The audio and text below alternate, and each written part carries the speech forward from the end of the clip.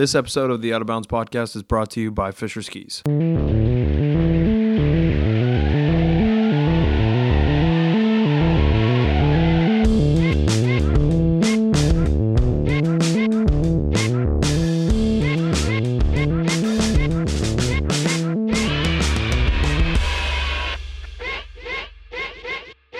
Hello. This is the Out of Bounds podcast, and we have a great episode for you today. In today's show, we visit three amazing people. Two of them are in person. One of them I recorded a few weeks back. Danny Reyes Acosta, who's a mountain athlete, is on the show, also formerly worked in marketing for Nike, and is now kind of taken on a life of her own. She's amazing. Got to hang out with her a bunch. Actually went to Diplo with her and a bunch of other people as well, at Red Rocks, which was a blast. She's amazing, and I think you'll get that within a few minutes of listening to this conversation with her. Peter Arlene from Mountain Flow Eco Wax, I got to spend some time with as well this week, so we have a conversation with him, talk about his product, what's different, why it's so much better for the environment than your traditional waxes. And then we talked to Christian Avery, which is a Gear Talk episode. That episode I've had for a couple weeks, but I kind of was waiting to partner it with some of the right episodes. So that one's rad. It's like we talk about everything from the new Blizzard Hustle series to the new Peak boot from Technica. We really kind of get into the weeds on this one, but we even talk about some of the things that he feels they could have done better, and some of the things that have kind of like, I don't know, needed to change and have changed in next year's line. So yeah, I hope you guys enjoy that conversation. We have a bunch of stuff going on right now. Obviously, we're just at Outdoor Retailer for the week, so check that out. If you haven't seen any of our coverage, we also have like a small recap article. We have videos that are posted on Outdoor Retailer's site. If you want to read the article, by the way, it's just at the Out of Podcast site, or on New Schoolers, either way. So there's that. Adam X is kind of taking on a life of his own. He basically just went out there and stuck a mic in everybody's face for the entirety of the show. And there's a really funny YouTube clip, or video actually, because it's 4 minutes long, of him asking people what their tin settings are, and Shrek 1 or Shrek the Musical, and it's his element. It's him in prime form. So if you want to learn a little more about Adam X and who he really is, like that, I think this video does it. You can get that on our YouTube page. And the last thing that we'll plug for today is we have a new sponsor. The show's sponsored by the lovely people at Spot Insurance. This was a sponsor that I reached out to, and they're great. So, I mean, let's face it, if you're active, the risk of injury is always present. We all push ourselves too hard, and basically that ends up meaning we're at risk. More time away from doing the things that we love, potentially more medical expenses, right? That's what everybody's worried about. Sorry if I sound smoked during this ad read, by the way, because like we just skied all day. We're in Tahoe right now, and I am cooked. But Spot partners with ski resorts like Telluride and Taos, organizations like USA Cycling, and events like Red Bull Last Stand, to offer injury insurance, with lift tickets, memberships, race registrations, all that kind of stuff. Basically, they sell it as an add-on, or you can just sell a blanket partnership, however you want to work it. If you have an event, it's awesome to be able to offer insurance for your guests and participants. You never want to see someone get hurt, but if they do, you want to know that they're covered. And Spot's an awesome way to do that. Spot has you covered. Peace of mind is everything in outdoor sports, and I think we all know that. Learn more at www.outofbounds.getspot.com, and that's www.outofbounds.getspot.com. I hope you guys enjoy these episodes, and without further ado, here is Danny Reyes Acosta. Danny, tell people who you are, a little bit about yourself, and then we'll go from there. Sounds good. I am Danny Reyes Acosta. I'm based in Southwest Colorado, which is on Ute and Pueblo land, and I'm a splitboard mountaineer, climber, mountain runner, storyteller, strategist, and activist. Okay. What do you do? Like, what do you do actually? Like, if you simplify it down to like... So I can understand what you do. Yeah, my work is layered.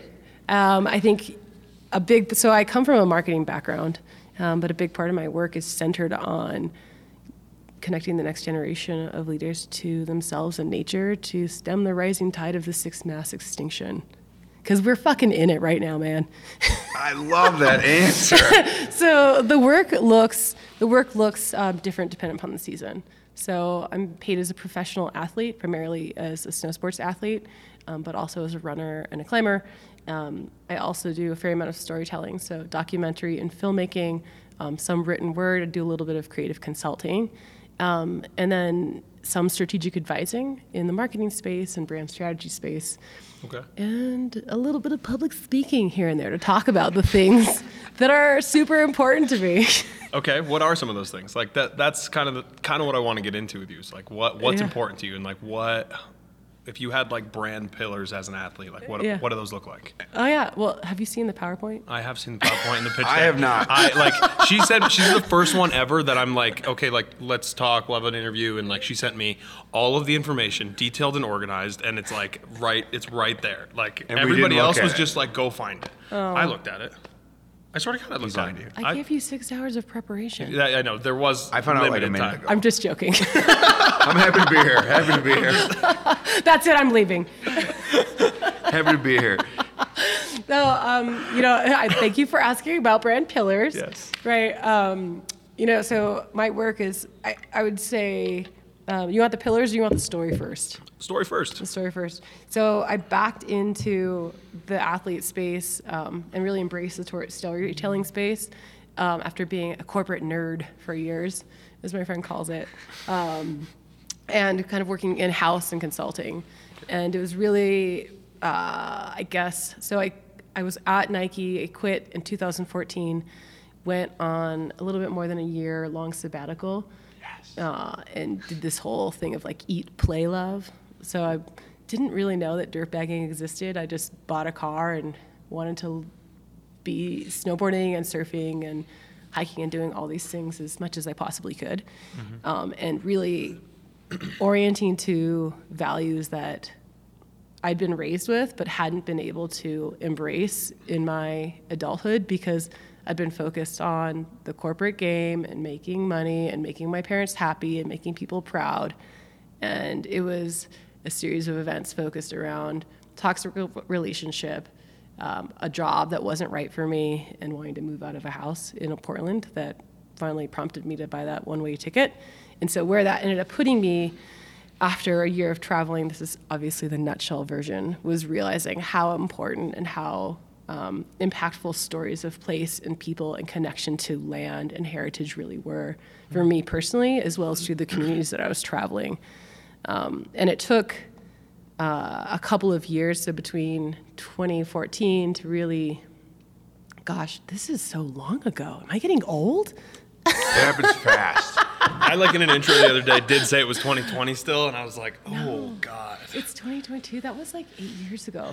Well, it was really only about 3.5 years ago that I developed this sort of vision of this next gen work that like had me, kind of stop doing big contract work. Like I was contracting with Vail, for example, which I'm sure we'll probably get into. I love that. Midwest. Yeah. Anyway.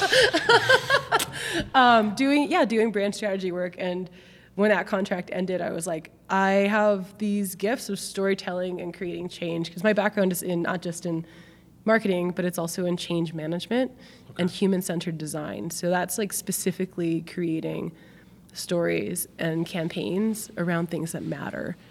Well, in my opinion, that's what mattered to me, right? But obviously before I was doing them around values that mattered to companies. And so I basically kind of took my approach that I had learned from these big companies and applied it to my own nefarious purposes, which is getting more people outside, creating communities and supporting people in their journey towards emotional and physical resilience. That's great. I mean, that was as clean as it could have been. I think that's awesome. Is this in your PowerPoint? No, it's just burned into my eyes. I think it's cool that you differentiated the working for a brand versus like what I care about or what you care about. Because I think people think they're doing something good, maybe, and maybe they are, but maybe it's not what they want to be doing necessarily. Right. Sure. It's also a little bit of like soul selling sometimes, right? Where you're kind of doing stuff that's not necessarily like who you are, and you're like, but I want the money, I want the contract, I want the job, and I want the clout that comes with the job sometimes, right? So like you end up doing things that you don't totally agree with, or like it just, it's part of it. Totally. And I think that, I mean, what you're speaking to is, I think, something I know I certainly still grapple with in the athlete space or in finding sponsors for film or whatever, right? I mean, no matter where you are, whether you're in-house or you're an athlete or you're a freelancer, right? Deciding whose money to accept is in some ways can be either a condonement of their values directly, right? Like that's called voting with your dollar, but it's also called voting with your time.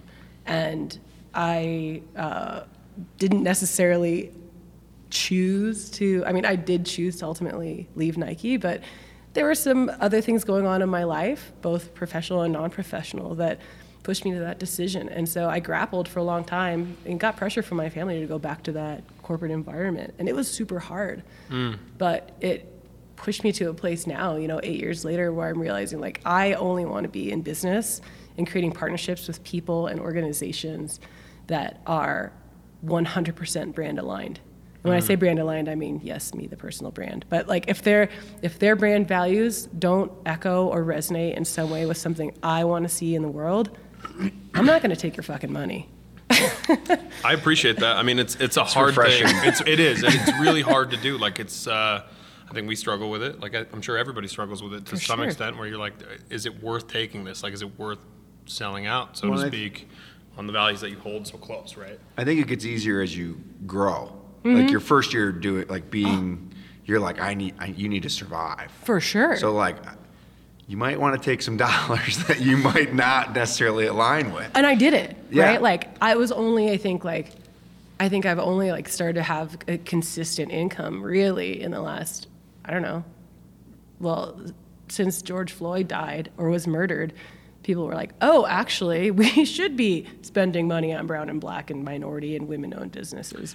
Does that make you feel some type of way? Can I ask you that? Like, because I only asked this because Vail contacted me a while ago and was like, hey, you're an Arab American. Like, what do you think we need to do to get more people like you on the Hill? And I'm like, why am I the only example that you guys reached out to? Like, as your, like, and I didn't even think about it like this at first I was like, okay, they value my opinion. And then I got a message from a buddy and was like, they're just using you to like, just be like, this guy thinks that this is a good idea. Right. Which, sidebar, thank you, buddy. And also like, that's not helpful. Right. To like, I've had friends say things like that to me. They're like, oh, well, like maybe you're just sponsored because you're a brown woman. I'm like, that's really demeans everything else that I do and minimizes my accomplishments, my merit, my qualifications, my aspirations. So like, to all the friends out there that are well-meaning, please don't say those things to your underrepresented friends because it's not helpful. Well, and I don't think this person meant it in a bad way at all. And I know they didn't mean it in a bad way. Like they were actually like, I believe in what you do. Don't let them take advantage of you is more what the advice was, right? Gotcha. So like it wasn't that situation exactly, and it's somebody that I respect very much. So it wasn't like they were like, oh, you only got this ask, but he was like, be careful to not get it taken advantage of. So that's, I guess, kind of my question is, do you feel that sometimes? Like where brands are like, we want you because of you, but we also may just want somebody else on our roster, right? Like, because that's a hard thing. Like, and there's a really fine line between wanting somebody that is of color on your program for that reason or because of who they are, right? So like, how do you balance that? I mean, I think it comes down to discernment, right? When all of these opportunities were thrown at people from underrepresented groups in the last couple of years, I think a lot of us were operating with the scarcity mindset. And I think a lot of people still do, right? Like, if I don't take this, I'm going to lose this opportunity. Or if I don't take this, I won't get what I blah, blah, blah, right? I mean, we don't even need to have the conversation about gear versus money because that's so level one that you shouldn't be given.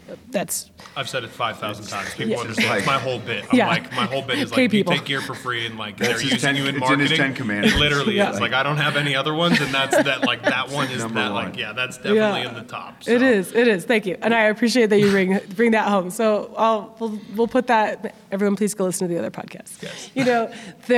As far as I think the discernment piece, it really comes down to thinking like knowing what you as an individual contributor, whether you're a creative or an athlete or a model or a podcaster, like whatever your role is or you aspire to have your role be, knowing what you want out of a relationship, because it's always a give and get. And so I think if we come back, if I rewind 2 years ago when all these opportunities were being thrown at people of color, like it was very frustrating to me, who has 10 years of a business background, to see friends being taken advantage of left and right. Right. And have, I had one experience in particular that was super tokenizing and really difficult, and I thought it was something else, and have that happen, and I was like, wow, that's a slap in the face, and I no longer work with that company, and that in some ways I'm grateful that it happened, because it really forced me to discern, why am I working with someone, and are they in alignment with my values?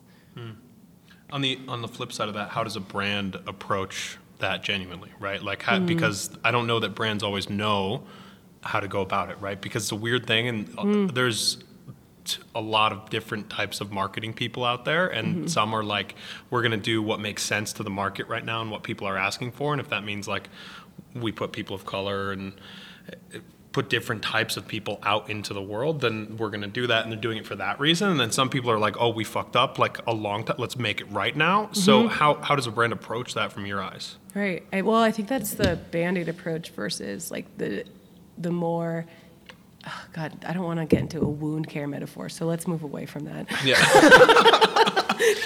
It's like, is it a Band-Aid or is it a suture? Yeah. Are you putting a plate and a pin? Sorry, I totally have not had major injuries in the last 2 years. I think it comes down to what we were talking about yesterday, relationship building. And it comes down to a brand or someone running an Instagram, spend 10 minutes researching someone. Like, look at their Instagram feeds, look at the link in their bios, like Google them. Yeah. Literally, like Google them and click some links. Yeah. Well, sometimes it's blatantly obvious, like that Yeah. they had a meeting yesterday and now they're seeking Yeah. like whatever they're seeking at that moment. But I think that's like, obviously I'm white male, I just shut up and listen during this conversation, but that's all I can do is like learn. Like, I don't deal with the same problems that you guys deal with. But it's funny that you just say Google it, because it's true. Well, but it's like their path. Like, did this Google me, happen? yeah. Like, did this So happen? easy. Like, how long have they supported X, Y, and Z? Or did they just do this yesterday because a world event happened? Right. Well, and I think like from the brand perspective, if you spend the time to Google someone's name or scroll through their feed or, do like a minimum amount of research. Yeah, that baseline. Right? Like that baseline research, you can learn so much about someone. And I mean, social media tells a lot about who a person is.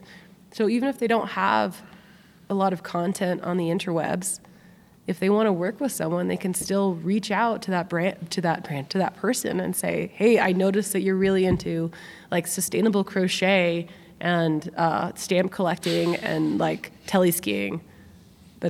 I'm sorry. There's I'm not, one person on earth that is that does those three things. Did by the you way. Google me? I did.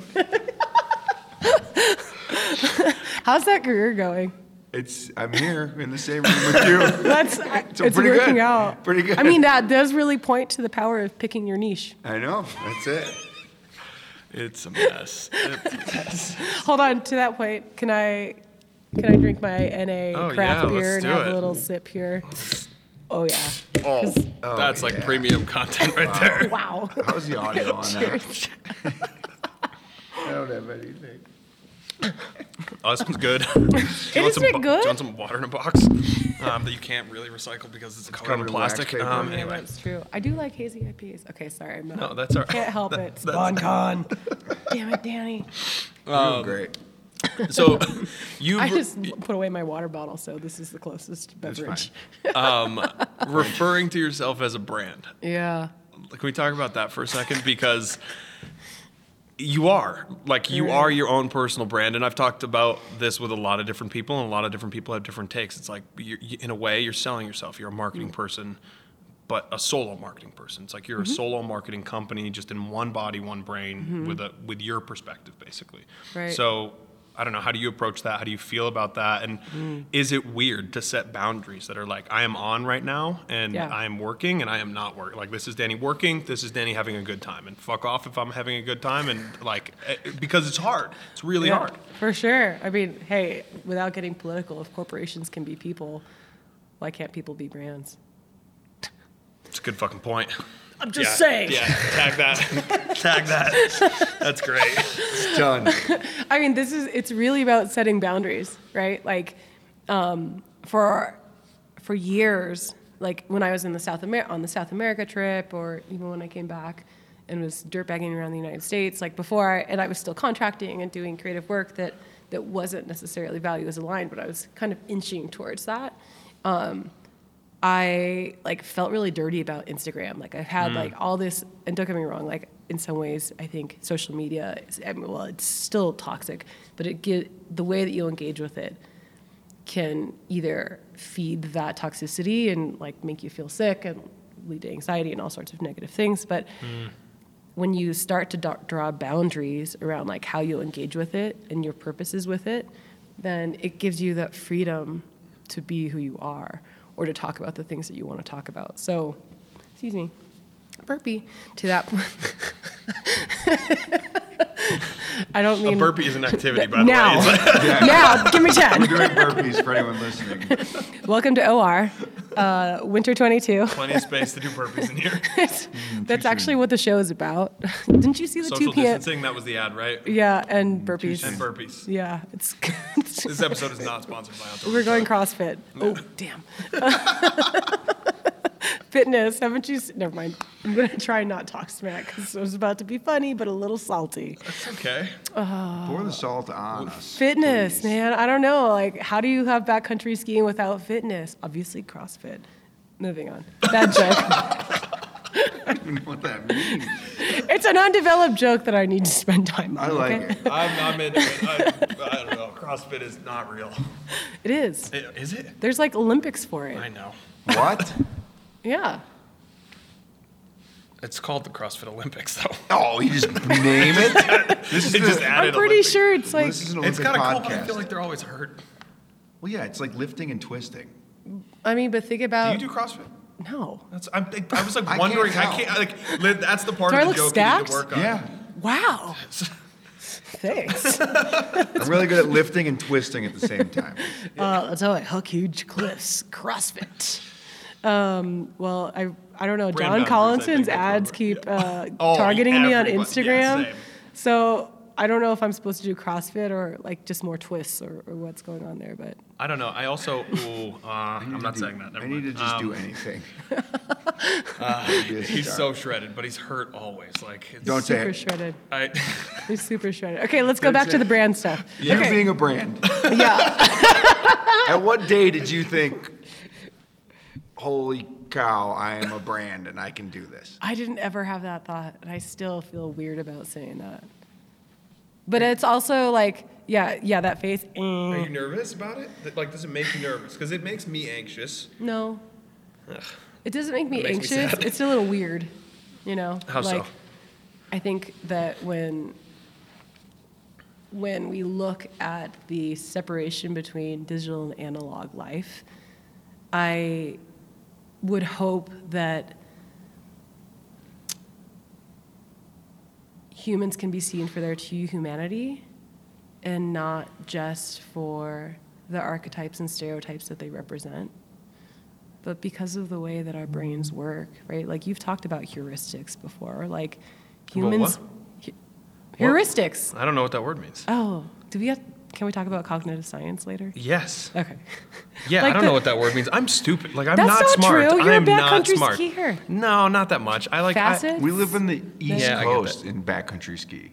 Yeah, You we have get hit tux, by though. trees all the time. Yeah, like, but it's Tux, like, they just tell us if it's safe, and we go one day a year in March, and we talk about they're like, can you ski? And then they're like, avalanche danger, low. Like, and then you go and try not it. to And you get boot hurt. pack Like, for 12 hours Oh, that sounds hardcore. and don't ski any power. have you skied Tux before? No. You should come ski Tux. There's an takes event you- called Last Skier Standing, and it's snow split boarders are included too in 2 weeks, and you should do it. Like, you That should- sounds like a good way to break my knees. No, you do Oh. 400 foot of vertical, but as long as you can. Last year they went for like 38 hours. no, 56 hours last year. 56 hours One nonstop. lap every hour. Yeah, Really? 1 lap an hour. It takes like 40 minutes to do a lap. Really? It's the most insane shit. Brody Levin's doing it now. That's why I'm Really? fucking. It's like it's. Well, if Brody's doing it, we should do have it. to do You it. have to do it now. I did it It's for before your Brody. brand. Brody, I did it before. Oh you. my, Brody, I'm going to come out there and I'm going to beat you. Beat the shit out of It's you. for your brand. I'm just joking. He's gonna listen to this. Oh no, I'm going to get into big trouble. I'm sorry, Brody. Good luck.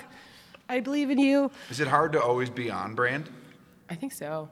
But I think it's like anything, the less pressure you put on yourself, the easier it's going to be, you know. And it really comes down to, so like I was saying, the separation, like our perception of self, right, through digital and analog. Like we never know what people think, and we can always just hope to show up and be Yeah. ourselves in this world. And I think that holds true for both social media as well as every other kind of like presence, right? Whether that's physical or digital or anything in between.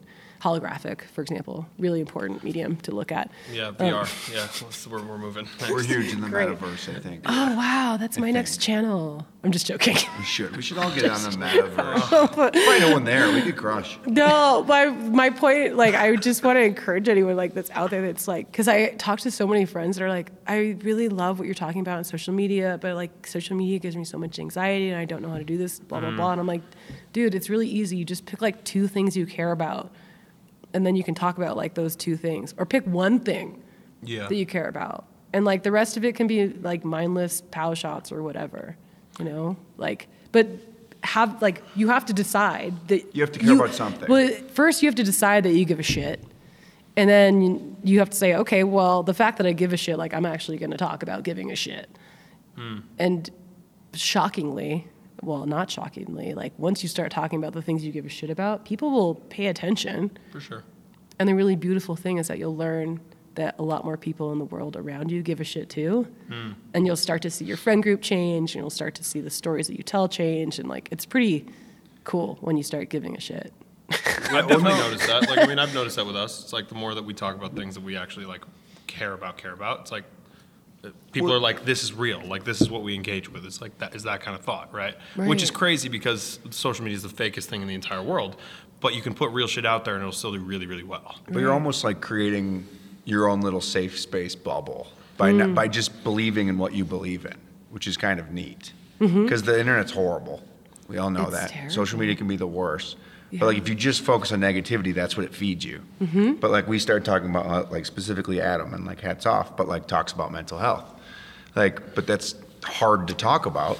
But you start talking about it, and then you get these DMs and you see all these people who are like, I feel this, which is just like, holy shit, I'm not alone, which seems so. And it helps me, and it helps somebody else. And the main thing is like when you do it, and you're like, oh, I can make a difference in someone else's day by talking about like the hard shit that you do. It like changes the way you look at your own mental health totally. Like that's at least for me. It's like Well, it's It's giving yourself permission. That's it. yeah, I think it guess. is. Yeah. 100%. Like, Yeah. you have to give yourself permission to be a human. But it's hard to sometimes. So like as stupid as that sounds, when you post something and everyone's like giving you like, yeah, I felt like shit today too, or like I didn't want to get up, and they're like, oh, I'm not alone, which is then like you're more comfortable in your own head, Right. maybe. I mean, 4 formative words from my youth. There is no spoon. And what I mean by that, if Please you explain. reference, if you were talking to me about builder bots, like, come on, the Matrix, That's Ethan. the Matrix, right? Like this like game of, and like the cage of our mind. In Spanish, it's there's this really beautiful song by an Argentinian band called Inca Yuyo, and the song is like es que hay que estar atento. So you have to pay attention si es que quieres salir del de tu hambre mental. So it's like, if you want to escape the cage of your mind, you have to pay attention. Because otherwise we're always... Seems simple when you say it in Spanish. Listen to the song! I mean, some things are pretty simple in Spanish. It's a really beautiful distillation of some very complex concepts. No, it's beautiful. It really is. And it does seem simple, and it's not always simple. But No, it's not. But like, I mean, the thing is like kind of like you were talking about sharing like difficult things, Yeah. right? And seeing how many more people come out. It's the same thing of like when we get caught in that trap of like, this is hard, I don't want to talk about it, or this is hard, like, and you're only making it harder. And I think that the key, at least for me with my mental health, to breaking out of that is to just like, again, find one little like way to start talking about or sharing or connecting with people that are also trying to be human and not, Yeah. you know, and not just pretend that we're not. Yeah. I guess I always, I like that too. But I kind of just wonder, like, social media kind of creates this thing where you get to talk about it a lot, and we all get to be activists in some way, and we all get to be like, stand on our pillars and be like, this is what I think. But how do you take it from talking about it to like being about it in real life every day? Like, what does that action look like? Yeah. And that's like, Putting down that's your what phone. I struggle. That's what I struggle with all the time. Is like, how can I act? Like, I know I can talk on the internet. I know I can talk on my, but like, how do you actually go do things, right? Yeah. Two words. Ski uphill. Just joking. I have all these weird little 2 to 4 letter word things. Life hacks, okay? uphill. No, I mean, I again, okay, here's another phrase in Spanish for you. Los espacios siderales. So, like, the spaces on the side, right? Like, I think the outdoor industry is so, like, aggro, like, or not, well, traditionally very aggro, right? Like, adrenaline and aggro and, like, go hard, blah, blah, blah, blah, blah, blah, blah. Yeah. And what we saw with the pandemic was that when people lose that processing time of like driving to work or like being in a space that's like something other than like constantly engaged, they like don't know what to do with those like spaces in between. And those spaces in between are those spaces on the side where we do our best processing, even if we don't realize it. So my only point was like, seek out those spaces for silence, right? Like, and sometimes it's like the drive to the trailhead. Sometimes it's, you know, that like moment where you're like, oh, I'm like really breathing hard on this hike or whatever. But like, instead of being so uncomfortable with it, like really trying to encourage yourself to just sit with that. Because it's that sitting with it that, where I think you can start to wrap your minds around. Yeah, I mean, after shows like this or like the events where it's like social, I told you, like I'm a pretty introverted person naturally. This took forever for me to talk on a mic and like feel comfortable and like do this kind of thing and do media and walk around. Like, how do you feel about this and that and what Shrek and all like all this stuff? But like, I've kind of started recently because I'm over engaging myself so much. Like I've always heard people say, take quiet space, like take a minute and sit with yourself. And I never knew what that meant. Like I had no concept of what that meant. And lately, like since the pandemic, I'm like finding myself seeking 30 minutes to like, just like put everything aside and not be around anyone. And I need it. Like, and I never realized how badly I needed it until like recently. It's like, For sure. I don't know. I feel like everybody might, but I have no clue. Right. Go ahead. I think the pandemic was like, and I'm probably not a popular opinion, but like it forced everyone to just step back and like Did. and just kind of handle their own shit maybe, Right. and like Or be realize they alone with didn't- themselves, or like the world was fast and it's still fast, but like it slowed down dramatically for a minute there, and like is one of the greatest things that ever happened, unfortunately. Like horrible things came out of that, and we're still in it, but like the fact that people were like, stay home, like Be with your family. be with your family. like, You start to realize what matters. Like you Yeah. start to realize like, okay, is what I'm doing. And that's why so many people quit their jobs or like were like forced to leave their jobs, right? And then they were sat in a position where they're like, what do I actually want to do? And that's why so many Right. new brands came out of this. Why so many new like companies, influencers, people like That's why a lot of people haven't gone back to work, exactly. right? No. Because they were engaged in roles that were exploitative. Totally. Yeah, that's it. I mean, my friends had kids, and they were like, I would have never gotten to share these 2 years with my kid. Like, that would have been gone, What a erased. shocking thing to, I mean, like, Right. just the fact that you But it say was that's normal. crazy. But it was normal. Yeah. That's just Yeah. what you did. Like, you Right. provided. And Well, like, it you forced still. us to slow down. Yeah, it was amazing. I mean, again, horrible. I'm not trying to discredit the no, pandemic. No, but for like, sure. got like seeing the light in that was like, I don't have to do this. I don't have to say yes to this. I can kind of like almost make it work Right. my own way. Well, and I think that speaks back to the bigger theme we were talking about, like when I went to the South America thing, or even like how do we engage with social media, and it's really the fact that we have a choice to engage.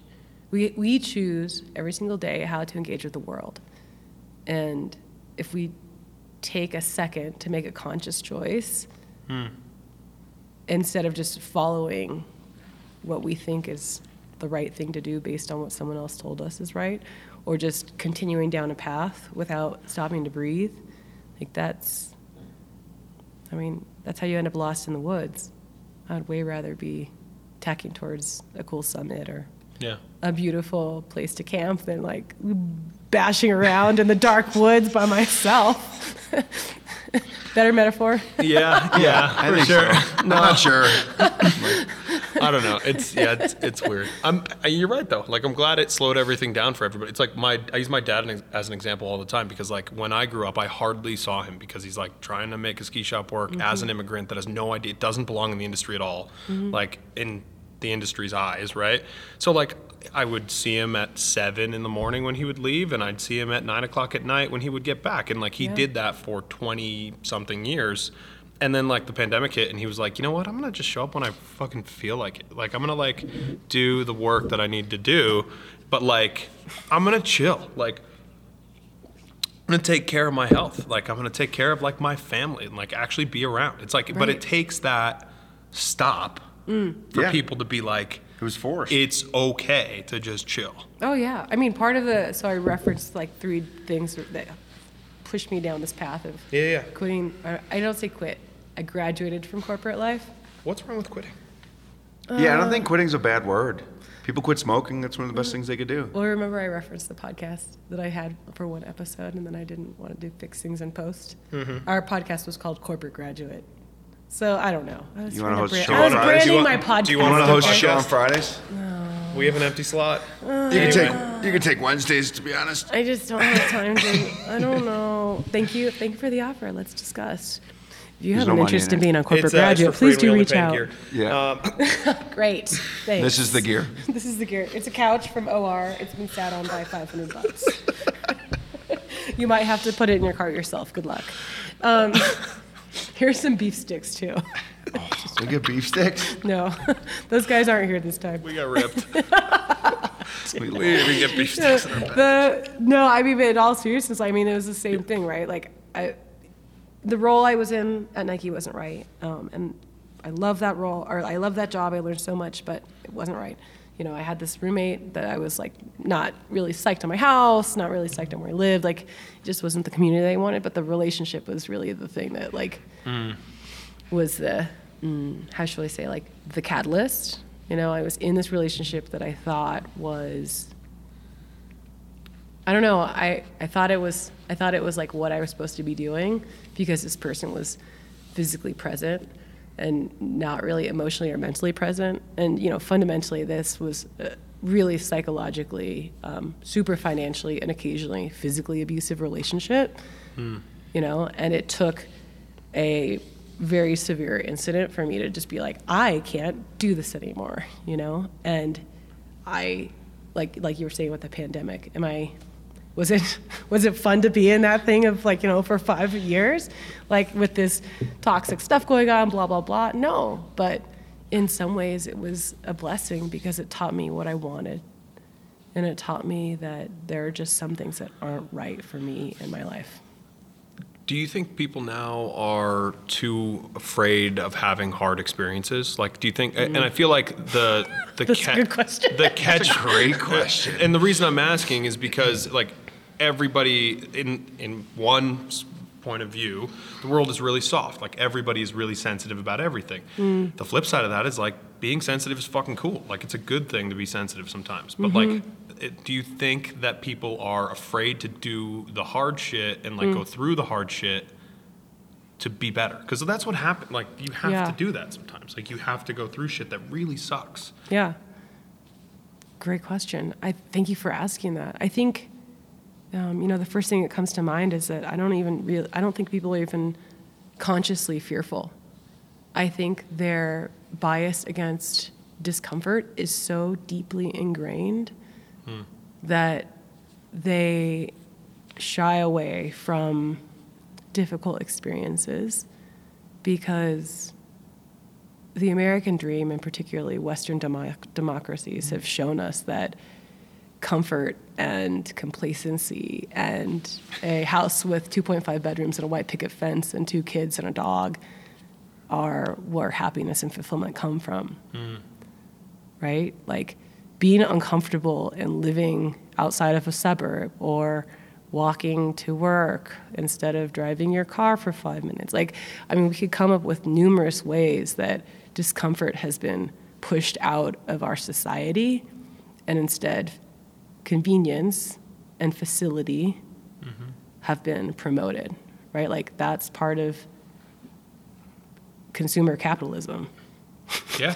Yeah. Right? But that's like, it's hard because then it's like these products and things are created to make life easier, right? So then like, because this stuff exists and they're good products and they probably help a lot of people. But and I'm not necessarily even just talking about product, but like systems, transportation for options, sure. like Yeah. it's not limited to any one thing.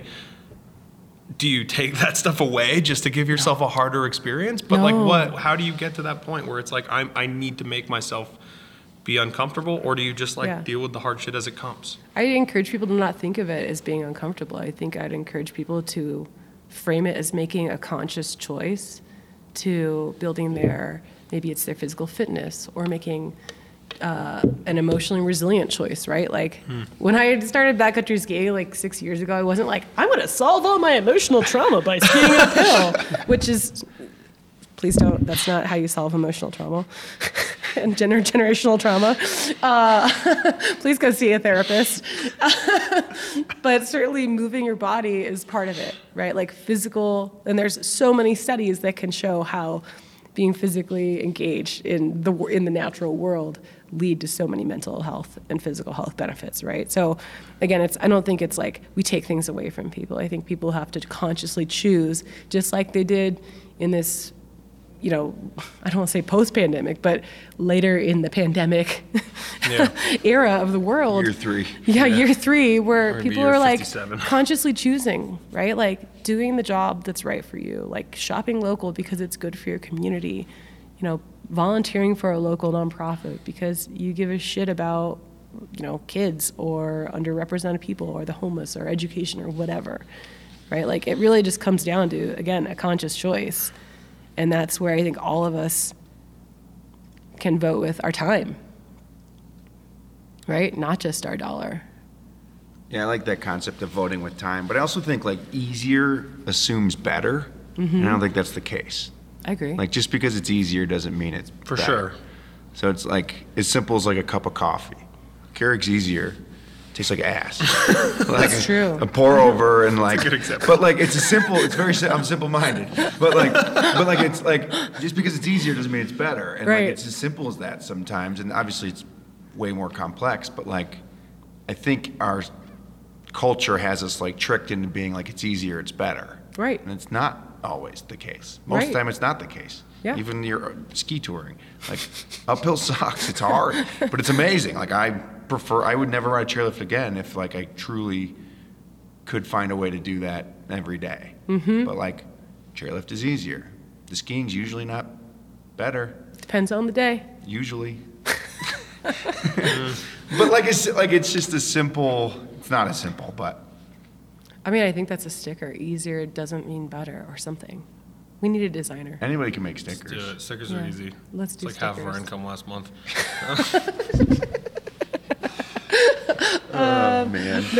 No, I think you make a really, really important point of that, and I love the soundbite, right? Like easier doesn't mean better. And sometimes easier is important, but sometimes it's not. Yeah. 100%. Like you get to choose, right? Like, yeah, I love the Keurig Yeah, that Keurig description is so. I've been in hotels a lot this last month, traveling and such, and a lot of Keurigs. Yeah. I kind of stopped drinking coffee Yeah. because it tastes terrible. Oh, yeah, I don't even bother with it. I'm just like, I go to the nearest place that has like, yeah, it's true though. That's right.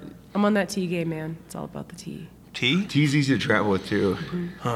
It's good for you. I'm not there. I was drinking a lot of yerba for a minute, like, and honestly, like, I was just tweaking by like 11, like, and it just like the rest of my day was just like, I don't like decaf though. Like, I bet he would like have you ever jasmine seen? tea. Have you ever seen Ted Lasso? Yeah. Where he talks about it just being like dirty water. Like, it's just like, this is not, tea is like a made up thing. It's like, Maybe it's we not. should get mud water. I was gonna secretly. This is sponsored by Mudwater. Mud No, water, I it's just not. sent you a deck. Please respond. That's a true story.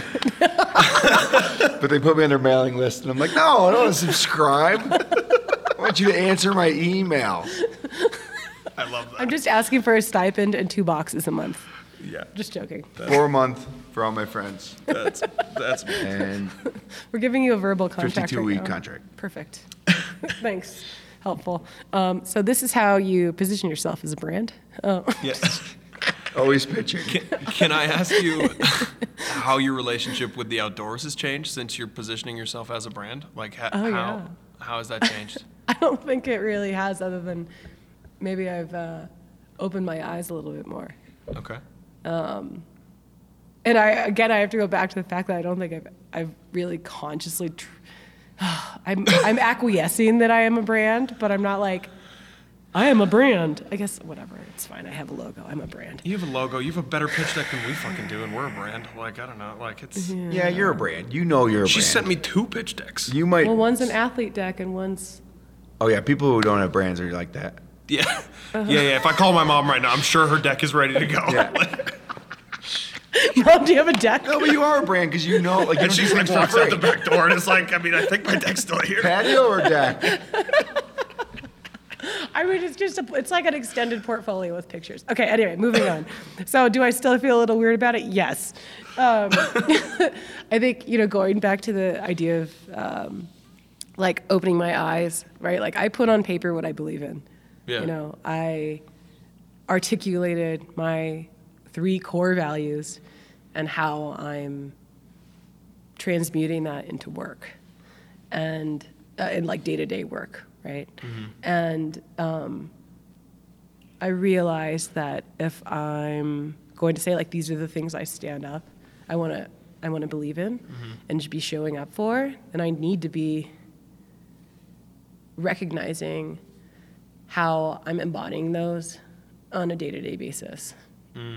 Or how I'm like not, right? Like if I say I value resilience, like as one of my core values, which is true, like if I'm like, I have a course called Equanimity Outdoors, and this is probably too personal, but I remember my partner and I were having like a discussion, heated discussion, with air quotes, a couple months ago, and he's like, "You have a course called Equanimity. There's not very much equanimity happening right now," and I was like, "Touché, sir." Right? Like, it's like, how are Checkmate, sir. I was like, "You're right. I don't have it all figured out. It's not all light and love." Or is that what they say? Love and light? The That's light. what you say, so the it's love fine. and light That's people. fine. They're the, Original quote. yeah. Make it a sticker. It's not all love and light, okay? But I think it's really just like thinking about like if these are the things I say I'm gonna do, Yeah. then I actually have to be doing them, or give myself permission to sometimes like recognize when I'm not doing them. So it's just like I think trying to be mindful, Yeah. because it would be really ridiculous to say, I believe in mindfulness and resilience and community building in the outdoors, and then run around being like a misogynist asshole. That totally doesn't happen. Not Nope, me, never. but with a lot of people. Never happened. Never, not once. You've Not never, in this industry. no, you've never seen projection of values and different. Oh, yeah, of course. This is extreme. Like, I hope everybody understands that this is extreme sarcasm. Yeah, we're being extremely sarcastic. I just interviewed someone. We were talking about, these different brands and individuals also, right? Like putting out into the world the values that they want to be showing up for, but not walking the walk, right? They're Yeah. full of talk, not that much walk. So, yeah. That's why I asked earlier. It's like, Posers. how do you do that? Like, how do you like actually do the work? Like, how do you do the work that you believe in? You know? I think It's you like, just make actual, like, you can't just For us, we hire a actually marketing care. firm Right. and, like, say these are what we're going to, like, you have to actually, it has to be you. And if you don't believe in those things, then you can't preach those things. Like, Correct. you're not being fake. You're just being transparent. No, but there's a difference. Like, Yeah. these are the 3 things I believe in. Mm-hmm. You didn't, like, go and open a magazine and, like, pick hot topics and be like, these are the things I choose to believe in so that I Yeah. can, like, be a brand. You're like, this is what I think represents me properly and what I give a shit about. Mm-hmm. So you're just, all you have to do is be you, which is, as you said, is sometimes hard. Like, we're not perfect, we're humans. Right. But, like, at the end of the day, you believe in those things and that matters. So it should be easier. Right. Versus just if you hired a marketing firm, it was like, what's hot this year? Like, what do we have to believe in this year? Like, is it recycled What plastics? banner are Like, we that's putting what on we're our on our Instagram? Yeah, no, for sure. I think fundamentally, it's just walking the walk and talk that you're talking. Yeah. Walking the, there's a better way to say that. Don't be a poser. Don't be a poser. That's what we're bringing back. We're gonna bring back I'm into poser it. in this I podcast. think we're bringing back poser. I'd like to get to hyphy as well. you know? hyphy. Hyphy. What about hella? Ooh, I'm not that NorCal. I'm from Buffalo, so I'm from Buffalo. I'm bringing back hella. Yeah. Okay. I support you in this. Thank you. I love that for you. Peter said bunk earlier, and I was like, bunk. man. I haven't heard bunk in a minute, and he said it like 4 times. I was like, bunk, bunk, bunk. Bunk, bunk, bunk. No. Yeah. I think again, it's just like choosing to engage with like the things that you believe in, and Yeah. and you know, fundamentally, like when this comes down to building community, and I mean, I see this a lot with your podcast, right? Like trying to not just show up for your values, but create a safe and inclusive space that's also equally about like having a good time. Yeah. It's so I think you hard. can do both. I think you can do both. So fucking hard. I know, but like So fucking hard. you just got to keep going. It's so hard to not be whiny all the time too. Like that's like really, because in real life, and they know this, like I'm not like a super whiny person. Like I'm like pretty aggressive in a lot of my endeavor. Like I'm like not a woe is me, the world is broken every single day. But like some days I am, you know. So it's like Right. it's a huge shift. It goes back to being like, human. I know, but like you put out this messaging sometimes where you're like, everybody should be included, everything is great. Like this is a problematic statement that this company put out, like like Sean White Space and all this kind of yeah, shit. yeah. New podcast. And then I'm getting them on. and then on the other side, I'm like, I have no problem like telling somebody they're a piece of shit to their face, you know. Like so, it's like there's like you can be both, and that's Yeah. but it's hard to walk that line because Right. people identify you as this like woke like person, whatever that means. That's where you balance in the salt. And then I'm just like, fuck you. Like, Sprinkle it in. it's yeah, I think she nailed it. It's just being human. for sure. It's being a person. It's and like hard. not getting. I mean, maybe like try not to get wrapped up in your own shit. Yeah. You know, like I think last year. Okay, case in point. Here's what not to do, and how to end up in a deep dark hole of mental health, like just squishy, disgusting hole. Like where you're like, oh, woe is me. I'm just trying to like do good things for the world, and now. As I, again, another discussion with my partner, I'm just routing my ass off on Trump country. Full disclosure for the listeners, I am a very brown woman. I am a very white male. I'm somewhere in between. This is perfect. Thanks, guys. We got everybody. Perfect.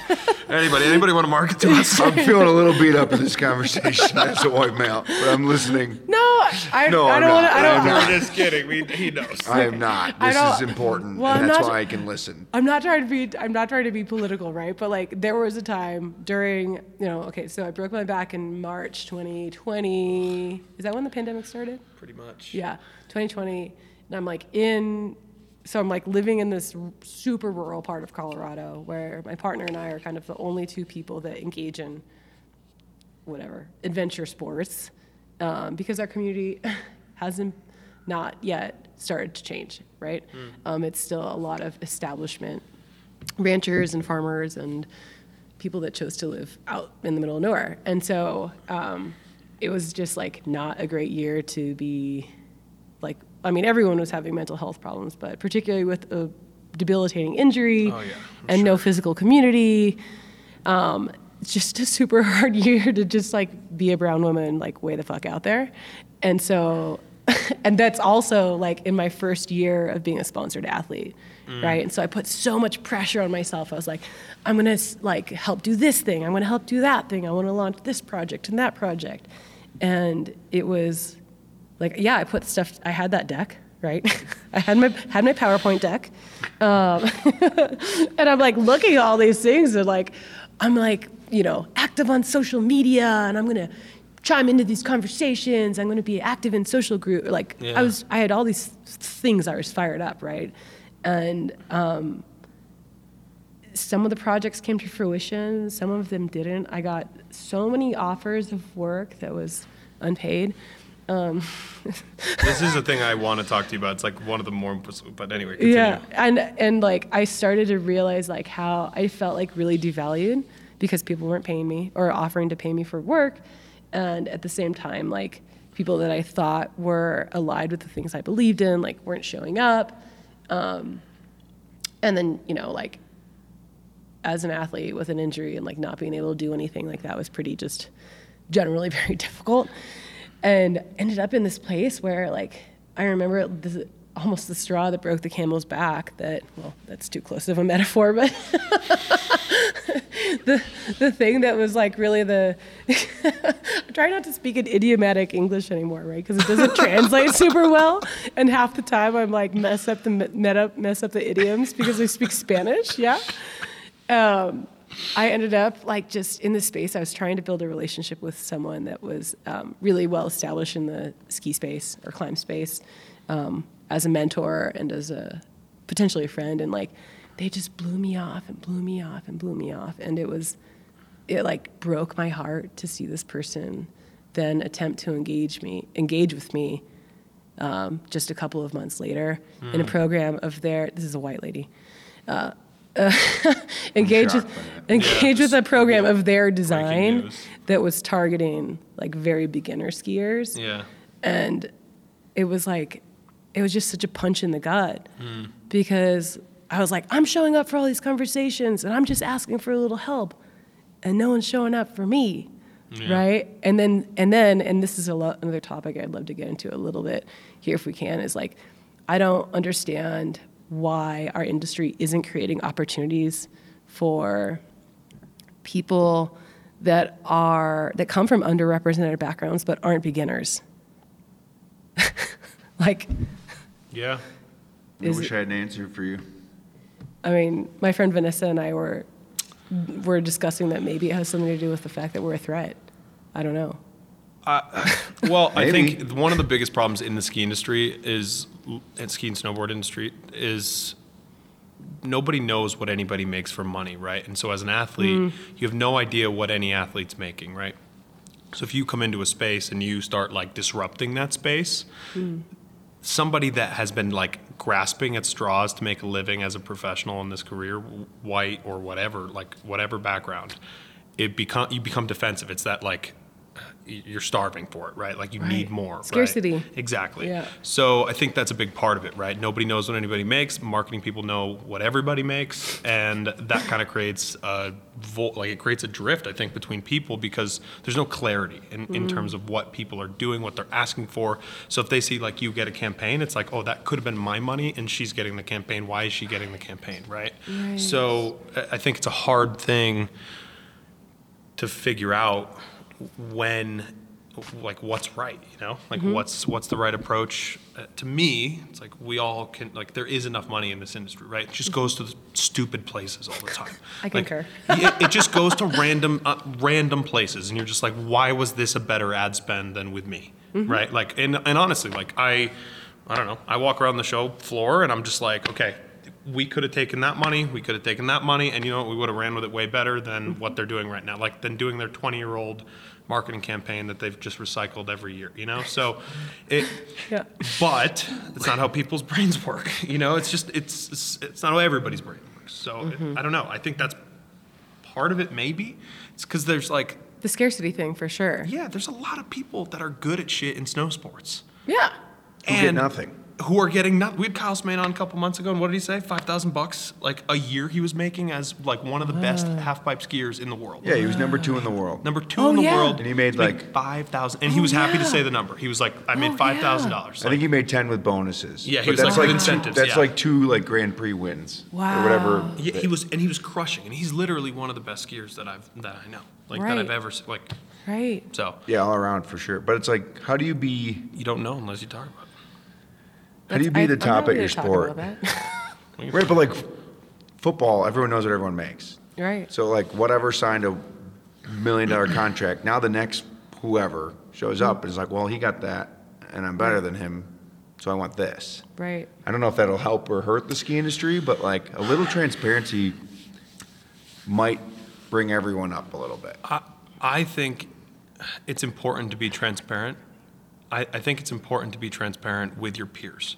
Like, Yes. I think it's important that we Yes. talk about it. Like, I think it's important that, but I don't necessarily think it needs to be like the NFL, like where it's like, oh, this guy got this guy. Like, Right. granted, I know Right. that is helpful, but a conversation between peers is the only way that I ever knew that I could make money doing this. Totally. Is because I asked. I was like, what are you making? And then one day Powell was like, I'm paying all my bills on this. And I'm like, fuck, okay, we can do this tomorrow. Like, we can send X and I'll feel valuable.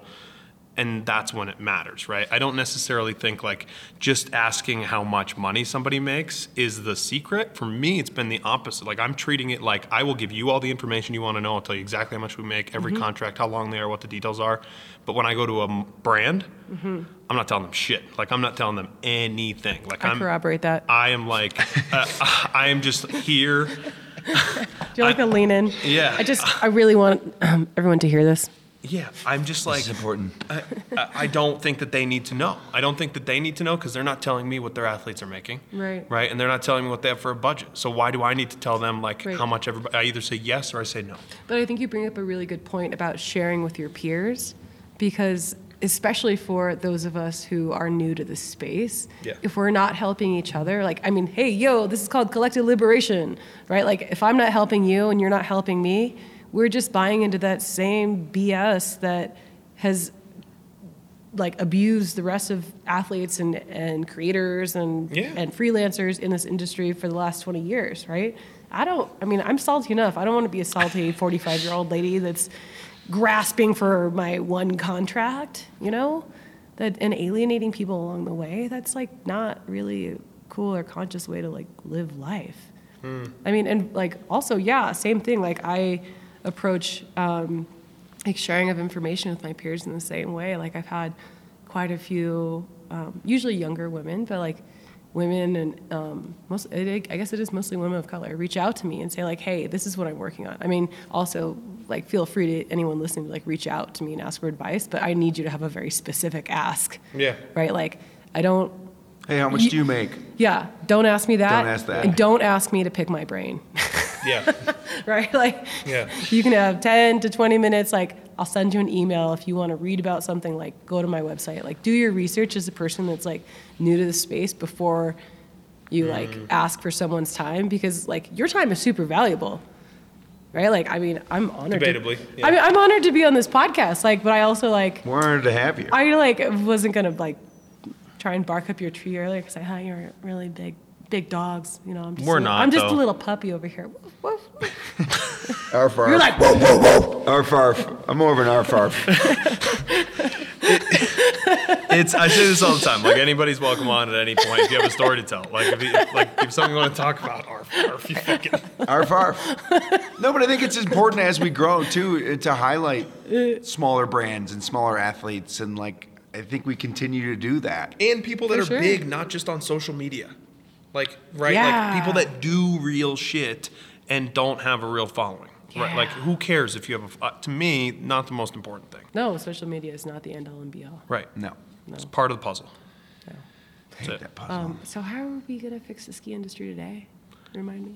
It's day 3 of OR, well, it's so not- we have a couple of hours. It's not Today. upstairs. The ski industry's not, I don't know if you noticed this. It's not upstairs this year. Next year will be because they're making changes, and I think it's going to be awesome. But it's not I think everyone because has we're going to Salt Lake. I think everyone needs to play nice in the sandbox, Okay. And as what my does that dad look would like? say. I'm not sure because I'm not sure what really happened. Yeah. Oh, no. But they all need to get together and just like figure it out. Like we're You're providing. talking about the show specifically, or I'm talking about the show specifically. Oh, gotcha. Even the ski industry together, like it's a community, and that's all it is. Like you can be in Florida and someone sees you have like a Ski the East shirt on, and they're like pumped because they're your friend. So Yeah. it's like the community thing is like sometimes BS, but like that's what it is. Yep. And like we're sliding down snow. That's it.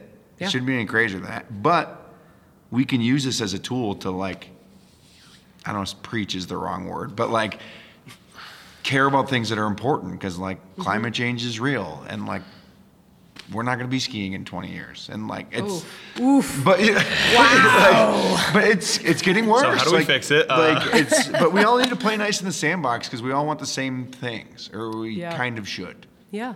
Snowboarding does a better job at it than skiing, and I will die on that because That was the a hot brands- topic That's last the hill week. you're gonna die on? No, but That I'll was a die on hot a lot of topic hills. last I'm willing to die on a lot of different hills. I've said this a lot. So it's, but I think that they are better at creating community. Like I Yeah. think they're They better create at a culture. creating a culture to what they do. It's like I tweeted something about like culture and snowboarding, and everybody was like, "Have you seen a TGR film?" And I'm like, "How the fuck?" You're like, you don't know what culture means. You know, you're not relating culture to what I'm saying. You're not getting the point. It's like, yes, there's great ski movies. Yes, Ben Shatler did a Grateful Dead movie. Like, this is not culture that I'm talking about. Snowboarding That's connects. marketing. That's Wait. marketing. Snowboarding connects with people that are just walking down the street and they look Yeah. at it and it's inherently cool. Are you giving me the lead into our film project this year? Maybe. Shrek 5 No! It's a ski movie! in space. That might be your film project. He's already built it. Yeah, I have it. I I'm would. just If that's pitching what it. you're doing, then that's great. Like, I don't know. Yeah. Let's do it. How do we do it? No, that's it. I mean, okay, so the Outlier film series is a 3-part series exploring belonging, community, and identity. So it's a women-led team. I know we have to hire a dude. We're working on one. Why do you have to hire a I'm dude? just joking. We don't, okay, but we will because we love our men, and we also need a couple more crew members, but namely someone to drive some sleds and bump us in some gear. But Okay. that's not an invitation. But no, the Outlier is a story about two mixed race Latinas, myself and Lonnie Bruns, who's based out in Crested Butte. Yeah. Lonnie's the in- shit. You know Lonnie? She's been on the show. Oh! With Mally Noise. Yeah. Did I know that? I don't know. I probably did. It was a while ago. It was a short interview. Like, it was just about the film. But yeah, anyway, continue. Sorry. Yeah, backpedaling. No. I totally knew that. Yeah, I heard her I listen episode. to It all was these. awesome. My brain of podcasts is totally well stocked. Anyway, so the film, just explores like this journey towards embracing identity in a world where assimilation has told us that being different is not something worth of celebration.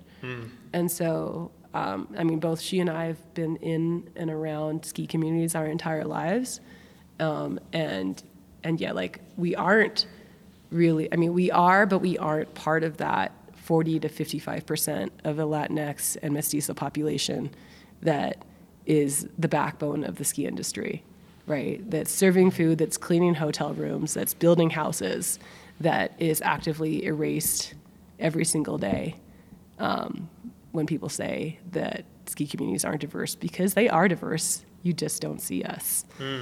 That's a good fucking take. Hot take. No, I Correct. think- Not I think hot it's- take. Correct take. But like, I would have never even thought about that. That's Right? But like, you just don't look at it that way, Right? For one reason or the other, and I wonder why. How long do you have? We could talk about the legacy of colonialism. part 3. I'm not that smart on the record. Like, I can distill it into a few key points for you. okay, So, do you know what the word mestizo means? no, So, mestizo indicates mestizo. So let me step back. You've heard of the caste system in India? Mm-hmm. Okay, so caste systems have existed in societies around the world through whether they're colonized or not colonized societies. And in the Americas, let me step back. So if you really want to dig into this, please go read the book, The Other Slavery, by Andrés Reséndez, which details the categorical enslavement of indigenous peoples in the American Southwest as well as through Central and South America. Okay, just had to put that plug out there.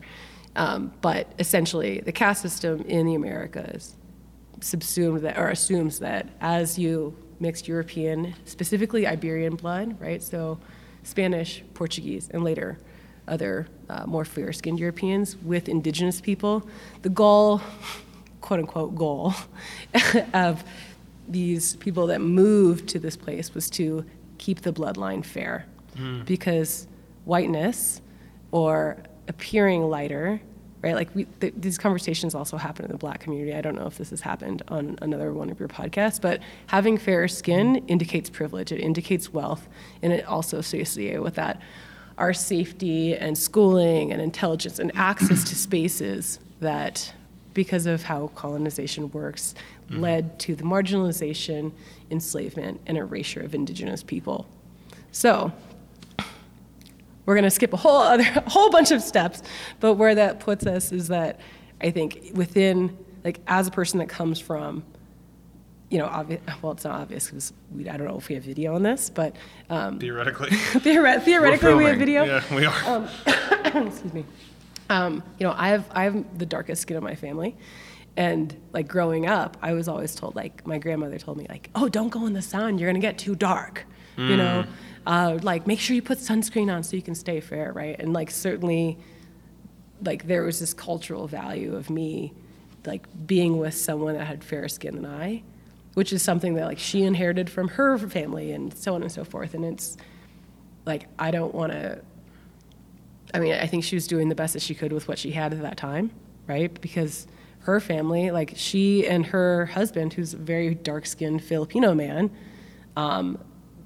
you know, when they married, she was very, very fair. Like, her mother had blue eyes, right? And like, here I am, this like very dark, brown-haired woman with brown eyes, and like, she gave up her privilege as a fair-skinned person to be with a darker-skinned person, and raised her children in a farming community, you know, picking grapes in the summers, my mom up through college. And like, here I am, a generation later, choosing to sleep on the dirt, you know, choosing to freeze my ass off, and like voluntarily walking up mountains because that's quote unquote fun, right? And so there's this eschewing of privilege that I think has been very confusing to my family personally. And that's its own personal journey. I think that Latinx people are, particularly those that are like existing in nude mountain spaces, like, have to grapple with, because our families are like, why would you choose to do something difficult? Yeah. Right? Like, we've worked so hard for you to have this, and you want to go do this? Like, let's go shopping. Let's go to Marie Callender's. You're like, no, I want to, like, eat ramen and sleep in a cold tent. Right? Like, it's culturally confusing, I think, for people, particularly from first, second generation families. So anyway, that was like a personal aside, but I think the bigger question of you know, identifying with the Latinx community is that, you know, as it pertains to this film and as a larger personal exploration for myself, has been like, you know, where do I fit in? Right? Like, I have the privilege of being college educated. I speak 3 languages. I can do all these things that people that don't like have that privilege, that are still doing, you know, making $10 an hour, making $12 an hour, like, have, right? Like, I was sitting in a bar last week in Sun Valley and got into this really interesting conversation with these 2 Peruvian guys who speak more Quechua than Spanish. And they were talking to me about Quechua is the indigenous language from the high Andes, or one of them, one of many. And they were talking to me about, like, they're, like, not seeing their families because their families are back in Peru, and what their life is like here, and like their jobs and this and that. And they're like, what do you do for work? And I was like, I'm a professional snowboarder, and like, I am an athlete. I am making a movie picture, right? Like, there was this incredible guilt, and also I think, like, fire in my belly to be like, well, like, I may not be a part of this community, but I'm adjacent to it.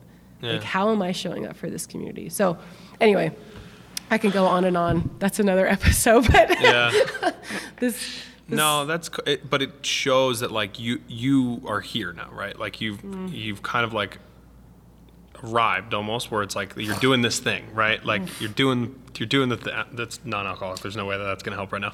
I'm just thirsty. It has thoughts. It's calming. I just think that I don't know. I think it's really important to just take stock in what you have and be like, this is fucking cool. Like you don't need to feel guilty. You don't need to feel like you're leaving something out. Like you're doing it. Like, and yeah, it's a privilege, but like do that shit as good as you can. Like you're do that shit. Of your situation, which I think is do important. it to the max that you possibly can, and like that's when you show out, and that's how you represent the communities that you come from in the best way possible. Is like you're gonna show up and like you're gonna fucking kill it. Like that's trying. Yeah. Yeah, now you're just paving the way, though. You're making it easier. Somebody for else is anyone gonna be able to do it. behind But you. yeah, Because they're gonna see your film series and be like, no pressure. No pressure. It's fine. Well, I'm gonna keep focusing on kicking down more doors, and then I mean I know I only have 2 hands, but I'm gonna try and bring like 5 people with me, every door I go through. I love it. Because otherwise, like. Yeah, what's our motto this year? What is it? Our mission shit up. statement. Mission statement. Fuck shit up. Ethan does not approve He of our does not mission approve. statement. He didn't approve either. It's like nobody approved. Like all the old people I know don't approve. It's fine. Ethan's younger than you. We're fucking shit. He is, but he's older than me. I mean, you saw those earrings I was wearing yesterday. Oh, the lightning Those bolt. were fire, though. Can't believe I remember that. fit was ridiculous. Yes. Like that fit was so good. I mean, That's why I it's wore this here. fit. I was threatened. Because the whole thing was, I'm here to light shit up. Yeah. I mean, Oh, it was yeah. very empowering to sit on a stage and be like, you need to pay brown and black people Yeah. and trans people and disabled people. You can't just like offer them gear Yeah. and be on your Instagram. That's And you BS. also can't tokenize it. Like it's funny. Like Vasu's on every fucking thing in this building, and I'm so happy for him. But like, I always am like, I hope he got paid. get paid, He's getting he's getting paid. Like that dude's smart as fuck. Like he's getting paid. He's getting paid. That dude's I know. the I man. need his lawyer. Yeah, I don't know. Fozzie, will you share a lawyer with me? Pro bono, please. Can we end on setting boundaries for getting paid and like how you're able to be like, all right, like this is how I'm setting my worth, and I won't take less than like how do you do that for yourself? And how did you get to the point? Because doing it now is not how you got to the point where you're like comfortable saying this is what I'm worth. Right. It's different than it was like Right. a year ago, and For it was sure. different than it was 6 months ago, and like For sure. it's constantly changing. I love that. I love talking about boundaries. I'm all about boundaries, baby. Also, thank you for setting the boundary of this episode is almost done. I need to I don't want to I like need to I have go to eat pee. lunch. I have to pee. It's too dirty. Oh shit. Okay, let's get this done. Boundaries. I think it fundamentally comes down. So today, as you said, today is not the same as yesterday. It's not the same as 6 months ago or a year ago. And I'd say like every time I'm thinking about engaging in a new partnership or working with, a new brand or like going touring with someone new, it's like, what am I bringing to the table? And what are we, like, what does that reciprocity look like, right? Am I bringing something more, or are they bringing something more, right? Like in a case of skiing partners, like sometimes I'm going to have way more experience than someone and vice versa, right? So it's trying to be conscious about like, what does that exchange look like? Because I don't think like in the case of brand partnerships, it doesn't always have to be monetary, right? Like as I've built this career, like, have I gotten paid every single step of the way? No, right? Like, I wish I had, but I also like have to recognize that like the market 3 years ago wasn't what it was 2 years ago, right? Like, unfortunately, not everybody like wanted to look at my portfolio 3 years ago, and instead was just like, we'll just pay you this or whatever, right? Like, it wasn't always merit and like portfolio matched up with the work that was delivered. But I think that we're getting closer to a place where the deliverables that individual contributors can bring are properly compensated. I think it really just has to do with people saying like, what do you want, right? Like, there are things that like I'm happy to do, like with a nonprofit partner, for example, for like very little money, right? But it's also like, will there be photos? Will there be coverage? Will there be like a lasting, like a backlink, for example, on a web page is a great way to like build your Googleability, right? Like asking for a link. Like not everything needs to be paid, because if I held the bar of like every single partnership I had needs to be paid, like, I don't know, let's just call it Gucci prices. so I don't name names, right? Yeah. Then I'd really be shutting out a lot of potentially beautiful partnerships with smaller brands that are doing the right thing. Yeah. I've got tough stances on this stuff. Like, I know I'm you like, do. because I've worked so hard to get to a point where I get paid now. So like I took a lot of free shit in the beginning, and I wish I didn't. Like I wish I set a boundary then. But it's also like, do you make that next relationship if you're just like, no, fuck you, pay me? Right. Like it's hard to build stuff on that sometimes, and sometimes like and you got to decide. And this is where I always feel is the most important thing. You got to decide if it's worth the relationship, right?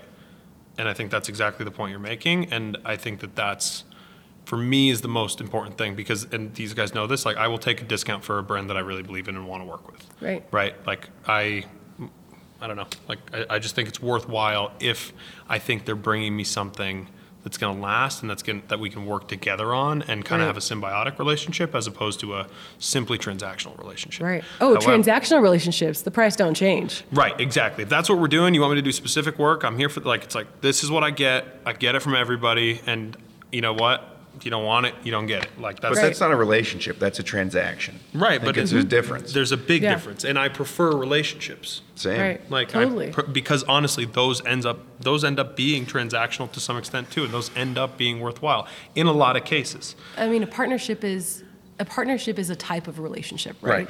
That becomes to me like very aspirational. Like I would love to have most of the brands I work with be true partnerships, right? Where maybe we can talk about like the different, not just projects I want to work on, but like product development or I don't know, like building community around this initiative or that. But when you're new to a relationship, you're not like, I mean, sorry to anyone who's on Tinder that's ever done this. Like, I love you, and can I marry you? Immediately, right? Like, that's too much. Pump the brakes. Yeah, like, we have to back into that. And so, like, to your point, like, you have to build. It takes time. But also knowing that, like, some things, I think that's, again, it goes back to discernment. Some exchanges are going to be more transactional, and others are going to be potentially, a space where you can develop a partnership. You have to be like, what am I bringing to the table, and what do I want here?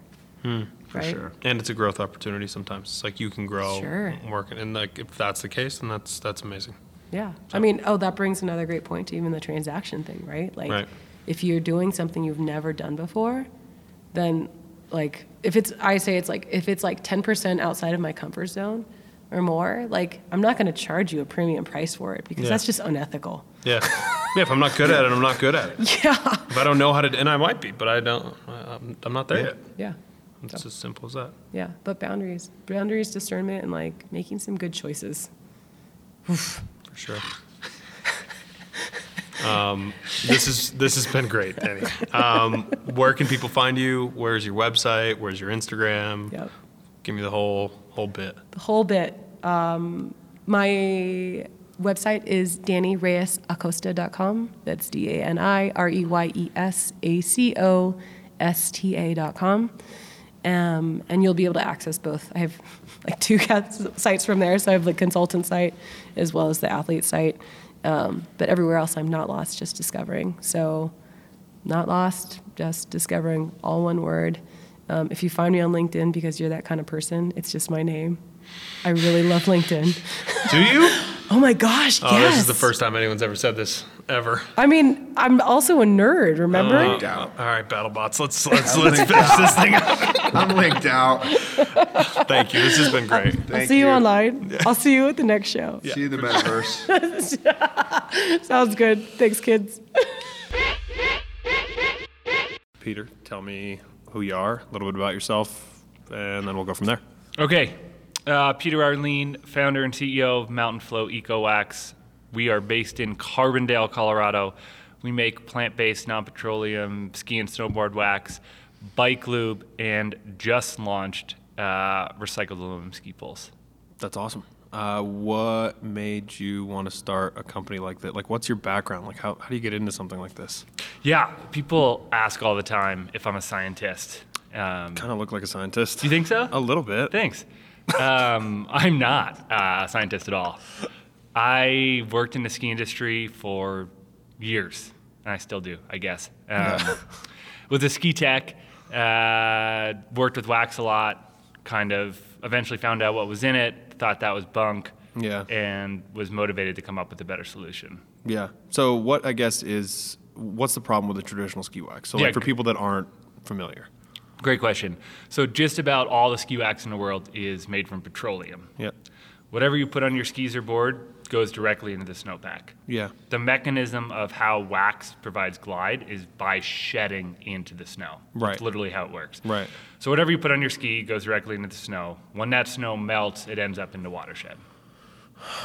Oh, how has that been an accepted practice, I guess, for so long? And why isn't something like this becoming more standard? Yeah, I don't think, and people still don't know what is in wax, right? They go, it's wax. Like, oh, it's plastic. Well, what's plastic from? Made from petroleum. Right. Wax is the same thing. Right. So people didn't know. They weren't asking for a better solution. Right. And you just decided that you were going to give it to them, whether they were asking for it or not. Yes. Okay, cool. Yeah, there are other plant-based waxes out there. Yeah. And it's like, okay, it's doable. Yeah. So I'm just going to try to do it better. And hopefully this is a time when people are ready to make a change.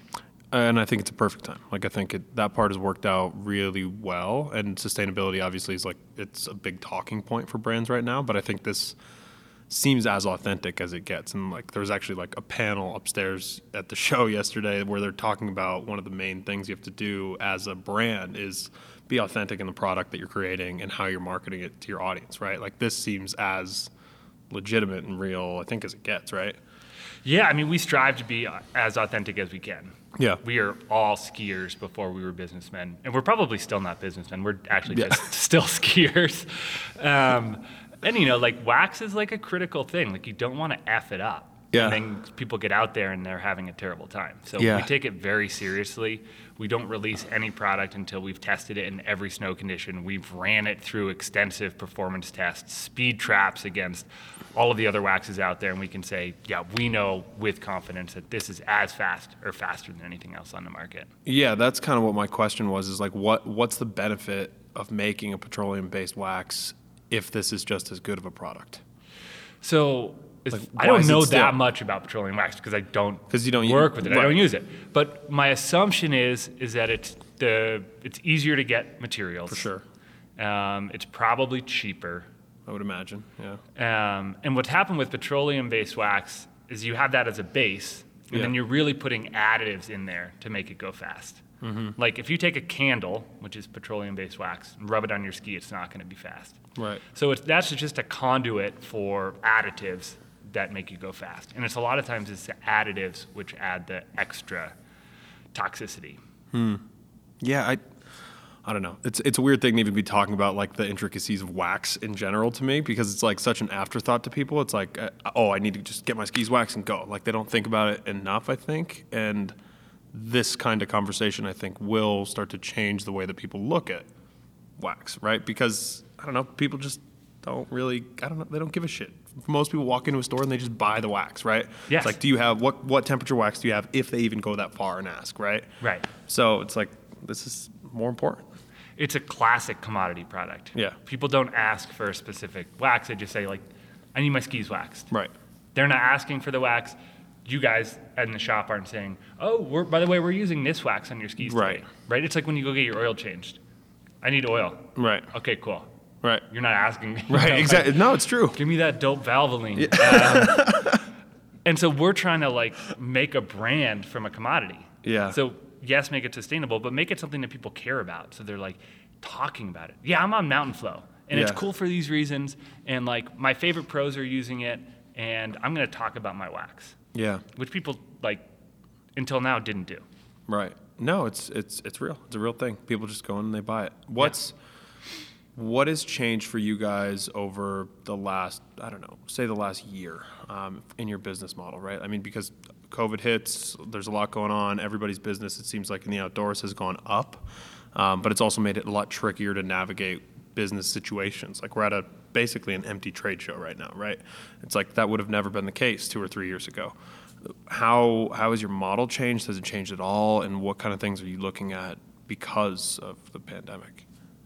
So I think the biggest change to our business because of the pandemic was the addition of our line of bike products. So March 2020, we had just come off Outdoor Retailer. We had won all these awards. Yeah. We were off to the races. Yeah. And then screeching halt. Ski resorts are shut down. Right. Don't know when they're going to open again. Right. We had been thinking about bike products for a while. Mm-hmm. It's the same story,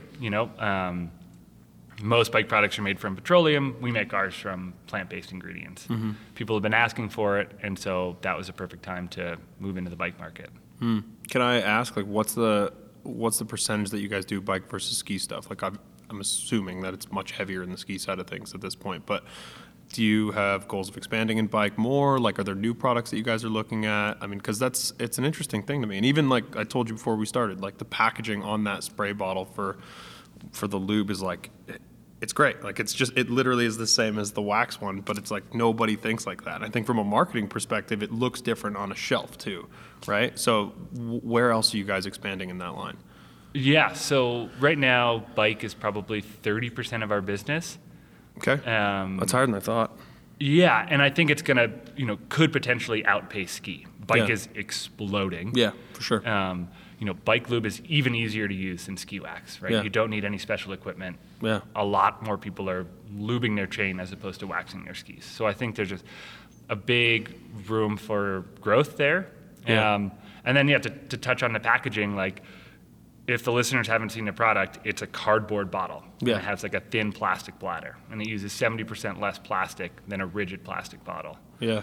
And for us, if we're making plant-based products, we try to have non-petroleum, non-plastic packaging as much as possible. Yeah. And we'll kind of talk about specific products, I guess, in a little bit. But what have you looked at any other brands at this point? Is anybody else impressing you with what's going on, what they're doing for sustainability, what they're doing to help the outdoor industry? Are there other brands that you kind of look at and you're okay, they're doing a good job. They're fucking killing it. We need to do more stuff like this. Yeah, I mean, this isn't going to surprise anybody, but Patagonia is crushing it. Yeah. We just got some team jackets Yeah. from them, and I reached out and I was like, hey, what's your greenest jacket? We want to make sure that we're Yeah. buying your green stuff. What's made with recycled materials? They're the whole line's green. Yeah. Everything's made with recycled materials. I was what? You mean I can buy anything? Yeah. So those guys are crushing it. On the flip side, I think what a lot of brands are doing, especially in the wax and bike space, is that they are now offering a token eco-friendly product. Yeah. And it's oh, you want something plant-based? Boom, we gotcha. Yeah. But it's how authentic is that if 95% of your business is either with, carcinogenic fluorocarbons and petroleum-based products, and then you're just kind of appeasing that crowd and checking the box. Yeah, no, for sure. It's a totally different commitment to that type of product. And you see it. You're right. There's a bunch of brands, and all the big ski wax brands I think have that token product. But I've never even thought about it as a token product. But that's exactly what it is. Right. That's fucking bizarre, man. It's a weird space. What about that? What about the award show last night? Can we talk about that for a second? What did you see anything last night that you were that's cool? Because to me, there's that biodegradable jacket. I forget who made it, but that was cool. I thought. Yeah. I don't really understand how it works and how the pacing of that or what's gonna happen to it. But I don't know. Did you see anything last night that you were impressed by? I mean, the Eddie Bauer line made for Trevor is Yeah. amazing. Yeah. The fact that they're making a line of clothes for adaptive athletes is awesome. Yeah. So needed.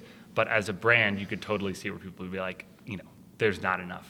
There's not enough volume to justify it. But they should have clothes that work for them. Yeah. I think that is so cool. So I was super stoked to see those guys come out on top. I mean, there's like everything up there was cool. I was like, oh, that's like a brilliant idea. Like the simple thing of like putting a sticker with like a QR code on your gear so that if you lose it, someone can be like, zap, here's your stuff. You know, like. Yeah, there's a lot of, Duh. Yeah, right, exactly. But that's what like the innovation awards are, right? Like nobody's making a recycled aluminum ski pole. Like that's what you guys are doing now, and that's fucking cool, man. Like that kind of stuff should exist in the market. So I guess let's talk about those. What's different there? Why get into that market next? Yeah. So we just rolled out a line of recycled aluminum ski poles.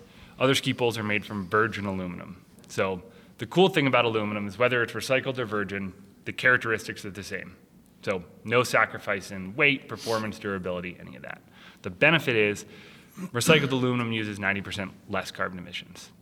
So virgin aluminum, you're mining bauxite ore, you're refining that into aluminum. Recycled, you're chopping up beer cans, old ski poles, making new ones, like just a much more circular process.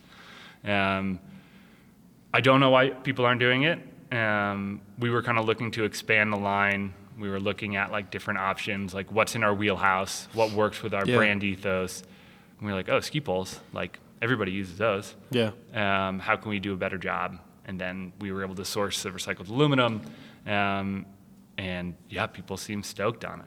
And everybody's a ski pole customer for the most part, right? Like people lose poles all the time. Like people, it's one of those things. People just kind of walk in the door and like, I need a pole, right? Like some people really think about it like they want a nice pole, and I guess you guys have a few different product offerings in that, like in that range for like the person that just needs a pole and the person that wants like the Gucci one, kind of. Yeah.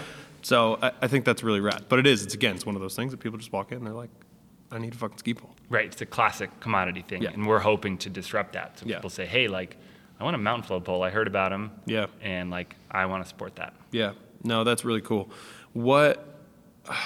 Have you thought about working with brands like, I don't know, like a Wonder or something like that? Like to make, I don't know, to sell them a type of pole that they can make? Like, because that's their whole brand ethos is very similar, it sounds like, to what you guys do. Yeah. And I don't know if you guys work with them at all or any companies like them, but have you guys explored that avenue of sales? Yeah, so we do work with Wonder. Cool. A lot of our team skis on their skis. Yep. And we make a full line of wax for them. So Sick. we're doing collab, our entire wax line. They Cool. are selling direct to consumer. Cool. So stoked to be working with them. And it's like a great example of like, now we can reach out to them and say, hey, if you can hit our MOQ, like we'll make custom poles for you with our recycled aluminum. Yeah, that seems like a good opportunity, and it seems like they're on the right wave of things right now, and people are really liking what they're doing. Yeah. Whatever they did to like market that, they've made being sustainable cool, and I think it's important. Yeah. So, can I ask you about Shark Tank? Are you sick of talking about Shark Tank? No, People ask you no. about it a lot? Okay. Yeah, let's do it. First of all, how do you get invited on the show? How do you, what, just tell me the story. Yeah, so interestingly enough, it all started at this show 2 years ago. Really? So we had a booth. There was a talent scout here. You know, we were in the daily and this and that. Yeah. And so they found out about us. You know, cold email 2 weeks later, totally thought it was bunk. I was like, this is a scam. Yeah. No way Shark Tank wants us to come on and talk about ski wax. Yeah. But I was like, yeah, I'll email them back like at the off chance that it's legit. Yeah. It was legit. Yeah. They were like, we saw you at the show. We think it's super interesting. Let's like start this process. So then you go through 6 months of due diligence and like, essentially they want to make sure that you're not boring, right? Because it's entertainment. And so like you're doing practice pitches in front of them. Yeah. And you just, like, then they say, okay, cool, you're in, like we film in 2 weeks. Get there. Does this stuff make you nervous? Like, is PR and marketing and this kind of stuff in your wheelhouse normally? It doesn't make me nervous. Okay. It's not in my wheelhouse. I don't know. We're just talking about skiing. This is like all I talk about anyway, whether it's work or friends. Yeah. Like, so it was easy to go like and be filmed in front of in front of those guys, like in front of Kevin O'Leary, Barbara, like the whole crew, and be like comfortable talking about it and being aware that you're going to be on TV. It felt like,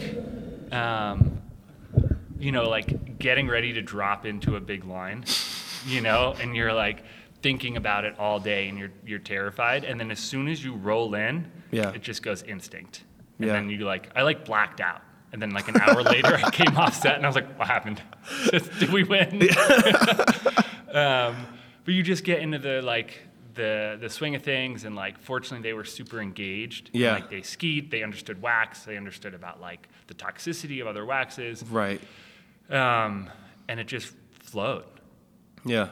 It was just easy enough to like have that conversation. It's nice when somebody understands what you're trying to do, I think, and that probably makes it a lot easier. Like versus you watch that show sometimes and you're like, what the fuck is this product? Like, what are they trying to make? Like, what are they getting at? Right. And like this is very clear. Like the design, the goal is simple. And I thought you were great. And I think coming out in kit was a pro move too. Like I think that's excellent. Yeah, like I don't have like dress up clothes, you know. So I was like, I could wear ski clothes, and they were like, oh, we would love that. And then they like put fake snow on it, you know, like the wardrobe team was all in. It was pretty fun. I love that. What kind of pop do you get from something like that as a brand? Pretty good. Yeah. Yeah, you kind of get that like immediate hit that night. Yeah. And like kind of through the whatever weekend as people are watching it. Yeah. And then really what it did for us is kind of expose us to a new audience. Right. Like the people at the show here, they know the brand. They understand why it's cool. Right. But like your weekend warriors, they don't necessarily know about us. Right. But they do watch Shark Tank. Yeah. And so it just exposed us to like that bigger part of the market, Yeah. which was really cool. So what do you do with that investment? Like, I know that's maybe a personal question, but like, what do you do with that investment from a Kevin O'Leary, a Barb? Like, where does that money go? Like, what was the goal for it?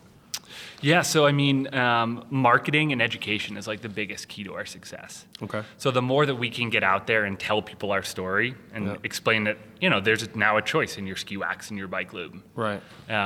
So yeah, education, marketing, and then, you know, obviously having some cash on hand. Inventory is a huge expense as we're growing. Yeah. So yeah, we had plenty of, it's easy to spend the money. Yeah, I'm sure. Like, especially in the ski industry, like that shit disappears fast. Like everything's expensive. The whole sport is expensive, and nothing seems to be. Yeah, nothing's easy. Yes. Yeah. Nothing's easy. Can we talk about that a little bit? Like how do we make this sport a little more accessible for people in general? Because that's one of the biggest talking points right now in skiing is making the sport more accessible to everybody.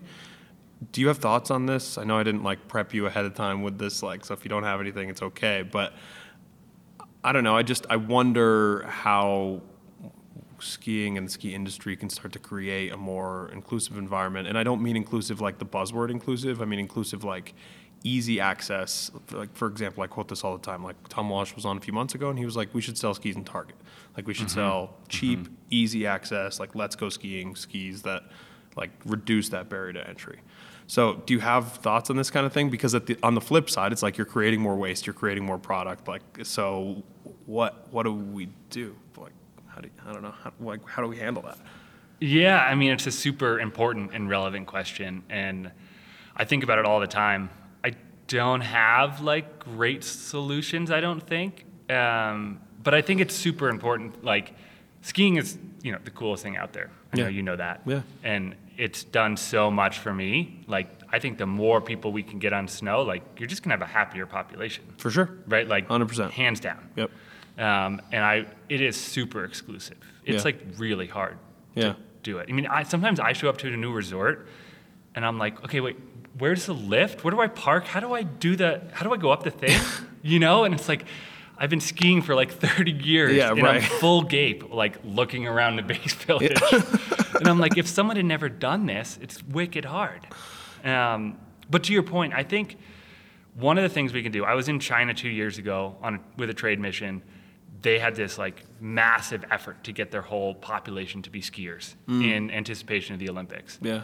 They have indoor ski resorts in the major cities, and we're starting to get that here in Denver. I think that's a great way to start. Yeah. Right? It's much less intimidating. It's cheaper. You go and get lessons. It's safer. It's controlled. And then like you show up maybe with your instructor from the indoor ski resort to like an outdoor resort. And then you like, it's stepwise as opposed to like go to Vail, figure it out. Like, Yeah, it's crazy. Like, especially like some of the days on hill right now, like you see some of the videos and you're like, how would you even get down this safely? Like, I mean, I don't know. I have a ski shop, right? Like we're sending out rentals. The amount of people that have gotten hurt this year because the mountain's too busy and they can't like beginner and like low level intermediate snowboarders and skiers haven't like developed the ability to like dodge moving other people, like, or like just be out of the way enough and they get hurt that way is insane to me. So Yeah. I guess it's like we're working against so many things, it feels like sometimes, and I don't know, man. yeah, I think it's an important thing that we need to keep talking about. Yeah. I do think that the indoor ski resort thing is great. Like Big Snow in New Jersey Yep. is like, to me, that's the spot. Like they figured out like a way to make it work all year round. It's in a mall. You can go shopping, and then you can like rent your full kit if you want to. Like you can rent pants through skis, boots, bindings, like the whole deal, right? And I think to me that's an easy way. Easy's a loose word maybe, because I'm sure they put a shit ton of work and money into it to make that thing happen. And I mean, it was being built for over a decade before it Wow. actually opened. So I don't know, like that. But that stuff seems like the right approach, right? I have no clue. I think it's worth a try. Yeah. You know, we need to do something different than like the trend, which is like bigger resorts getting bigger, more expensive, more exclusive. Like it's moving in that direction, so we need to try something else. Yeah, and that's like a conversation we have a lot too, where it's like, is it getting more exclusive? Like passes are cheaper than to buy a season pass is cheaper than it used to be, right? You can go and buy an Epic Pass for, depending on what one you want, anything from like $5.99 to $8.99, and get all access if you buy it at the right time of year, right? So how do you tell somebody that that's a bad deal, like for skiing in general, when they go to their local hill and it's $800 to ski at one place, for the whole season? So, Yeah. Or they go to a single lift ticket and it's $215 or whatever, that seems like a crazy issue to me too. I don't want to just talk about issues, but there's a lot of them. Yeah, I know, it's so interesting. And I was just over in Europe skiing in France, and I was like, okay, I'm ready to pay $200 to ski Yeah. in Chamonix. It was like $50. Yeah, it's crazy. I was like, wait, what? And they have the massive infrastructure, trams, gondolas, Yeah. thousands of acres of skiing for Yeah. $50. Yeah, it's a totally different thing. I did like this comparison to like Pico versus Chamonix like a few months ago on Instagram, and everybody's like, "Oh, that's max ticket price at wherever, at Sugarbush or something like that, versus going to Chamonix." And it's just like, no, it's so much more terrain. This is a world-class resort, and it's $50 to go skiing wherever you want. Like, It's insane. It's crazy. How do we do that? Why don't we do that? Yeah, like I don't know the why answer. the numbers don't line up. I don't get it either. I don't know if we're the people that are going to fix it either, but I'm glad we got so much accomplished this morning. You heard it here first, folks. We've solved skiing. everything is fixed. Yeah. There's no more problems, and everybody doesn't need to buy an Epic Pass anymore. So that's perfect. So tell me a little bit about like some of the products that you guys offer. We'll kind of like cap it off on that, and you can kind of tell me like what you guys actually make on the ski side of things, like what we have in front of us. Yeah, so like we'll start with this. This is now our best seller. This is a wax kit that we came out with this year. It's got a couple bars of wax in there, an iron and a scraper. So it's great if people are like just getting into it. They want a little bit of everything in Yeah. one box. In terms of sustainability, we wanted to create a beautiful case that people are going to reuse. For sure. You get this, you take everything, you put it on your wax bench, Yeah. and then you have a case that most people will just throw out or never Right. use. So we took time, we designed this, and now we get photos all the time of people putting all sorts of stuff. Oh, it's beautiful. In The here. branding's great. Like, I mean, it looks as good as a box of wax could possibly Yes, look. yes. For a box of wax, this is sweet. So we're super pumped on this. Kind of going through the lineup. This is our bread and butter. This is our traditional iron-on wax. Yep. Plant-based, non-petroleum, biodegradable. The packaging itself is eco. Like this shit sits on the shelf, and you know that this is a sustainable product. Right. You could throw this package out in your garden and it would break down. Like people use Yeah. it for starts when they're Oh, really? because it's like an egg crate, Yeah, right? yeah, yeah. And so it'll just break down in soil. So we're super stoked on this. Quick wax, so rub on, super Yeah. easy to use. There's an applicator pad in there. and you just rub it onto your skis. Right. So if people are on vacation, they don't have their wax set up, they want like a quick hit, they can use this. Yeah. Skin wax, we sell a ton of this. Really? Rub-on skin wax prevents icing on your skins when you're climbing, gives you a little bit better glide. Anyone who's backcountry skiing should have one of these in their pack. Yeah. You can just throw it in your pack. You can put it on in a field. It's super easy. Are there barriers to the kind of products that you guys can make wax-wise? Like, are there limitations to what a plant-based wax product can be? I'll introduce this next one because it's a great example of us breaking through the barriers. Yeah. This is our non-fluoro race wax. Okay. So quick background on fluorinated ski wax. Yeah. Super popular for high-end race wax, kind of the go-to for decades. Yeah. Recently, in the last 5 years, it's been banned. People realize that fluoros, that's like what you have on Teflon Right. pot and pan. It's carcinogenic, kills people, and it's a forever chemical. So Yeah. once it gets into the environment, it stays there. They've been able to find environmental fluoros at ski resorts. That was like the big aha moment. Yeah. Because they knew that it was coming from other stuff and just in the environment. Yeah. But they were able to trace it back from skiing, from ski wax. And then not only did it go into the water, it started to make its way up the food chain. Okay. So there's like people who think that it's in, dairy cows in France that are making fancy No ass kidding. cheese. So it's like in our face, right? It's everywhere. Yeah. And so now it's banned pretty much everywhere. Right. Fluorinated wax. They're trying to ban it into World Cup level. They don't have the testing yet, and so they've pushed back the ban for 2 years. Why? Because, it's like high-level racing. I would love to say, yeah, like, just don't do it because it's bad. Yeah, but like that seems like somebody should just be like, don't do it because it's bad. Like, why does that decision not get made? That's the kind of shit that bugs me about like, everybody claims to care about the environment. Everybody claims to love skiing, and then like we do this kind of shit and it just flies. We're 2 more years. So, like, what's the big deal, right? Like we should have stopped 2 years ago, not 2 years from now. Yeah, I totally agree. Yeah. I try to keep a positive spin on it. Like the fact that we're talking about it is a good thing. I'm hoping that they can figure out the testing. It doesn't seem impossible. Yeah. But in terms of breaking through barriers, we developed a non-fluoro race wax. We use a ceramic nano powder, which even if you don't know what that means, like that sounds dope, right? Like that sounds fast, right? And so we licensed the rights to a ceramic nano powder. It mimics the qualities of fluoro while being completely non-toxic and biodegradable. One of our athletes, Alexander Kilde, Norwegian ski racer, he just won the Hahnenkamm on our wax. Sick. So that's like the biggest downhill race in the world. Yep. He won it on a plant-based wax. Yep. So it's fast, it works. It works. And that was previously a big limitation, was like getting that to be a product for you guys. Yep. Is there anything else in that cat? Like, I don't know, because I only ask because it's not making sense to my brain that more people don't just do this, right? Yeah. That's it. Like, it's as simple as that. To me, it's like, it should be a thing that more people, not that I'm trying to like muddy your market here, but I think you guys have an opportunity here where like you guys should be in every fucking ski shop in the US. Like, you guys should be the go-to wax if this is what you're doing. Yeah. And we're seeing it more and more. Like Yeah. the more people we talk to, the more people like our product. Yeah. Like, so it's just about getting the word out.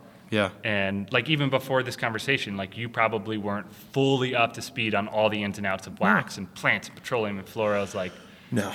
And like you're deep in the industry. Deep, for sure. And like no idea like that it's a problem other than like a couple years ago, like somebody had told me like fluoros are bad for the environment. I was like, okay, sure. Like, and then you hear it more and more and more, and you're like looking into it, and you're like, yeah, all right, like this makes a lot of sense. Why are we still using it? So, I don't know. We for example, we worked with Pearl in the past, and like Yeah. that. The reason we did was because we were like, okay, we care and we like what they're doing, right? They're offering a product that is somewhat sustainable and better than a Swix, you know? Right. Like, and that's kind of why, I don't know, this conversation is important to me, because this kind of stuff is what changes the way that people look at their gear, right? Because they start looking at their wax, then they start looking at their boots, then they start looking at their jacket, like, and they start looking at new ways that kind of reduce their carbon footprint, and it actually creates something that people care about.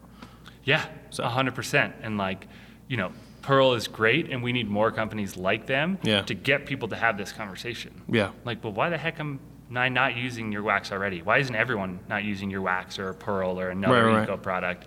So hopefully more people get on board. Yeah, for sure.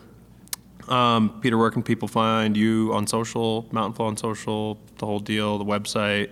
I'm assuming you guys do direct-to-consumer and specialty retail, so where can people find stuff? Yep. Yeah, so mountainflow.com, all of our stuff's available there. We are at Mountain Flow EcoX on the Insta, and we are in ski and snowboard shops around the country and around the world. Cool. So check there first. If you can't find it, hit us up on mountainflow.com. I love that answer. Yeah, cool. Thanks, man. Yeah, thank you. Appreciate it.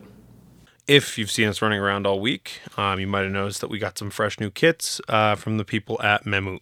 Mammut offers, in my opinion, the best gear for alpine adventures, for alpine touring, for just having a good time in the backcountry with your friends or skiing the resort. Adam X and I both just got full kits, and Ethan too. We're running like the Energy Pant, which is like the one that has the full side zip, super lightweight, easy, breathable. That's kind of been my go-to touring pant. And then I'm running the La Liste shell, just like a hard shell, Gore-Tex Pro. I mean, all the bells and whistles, super Gucci.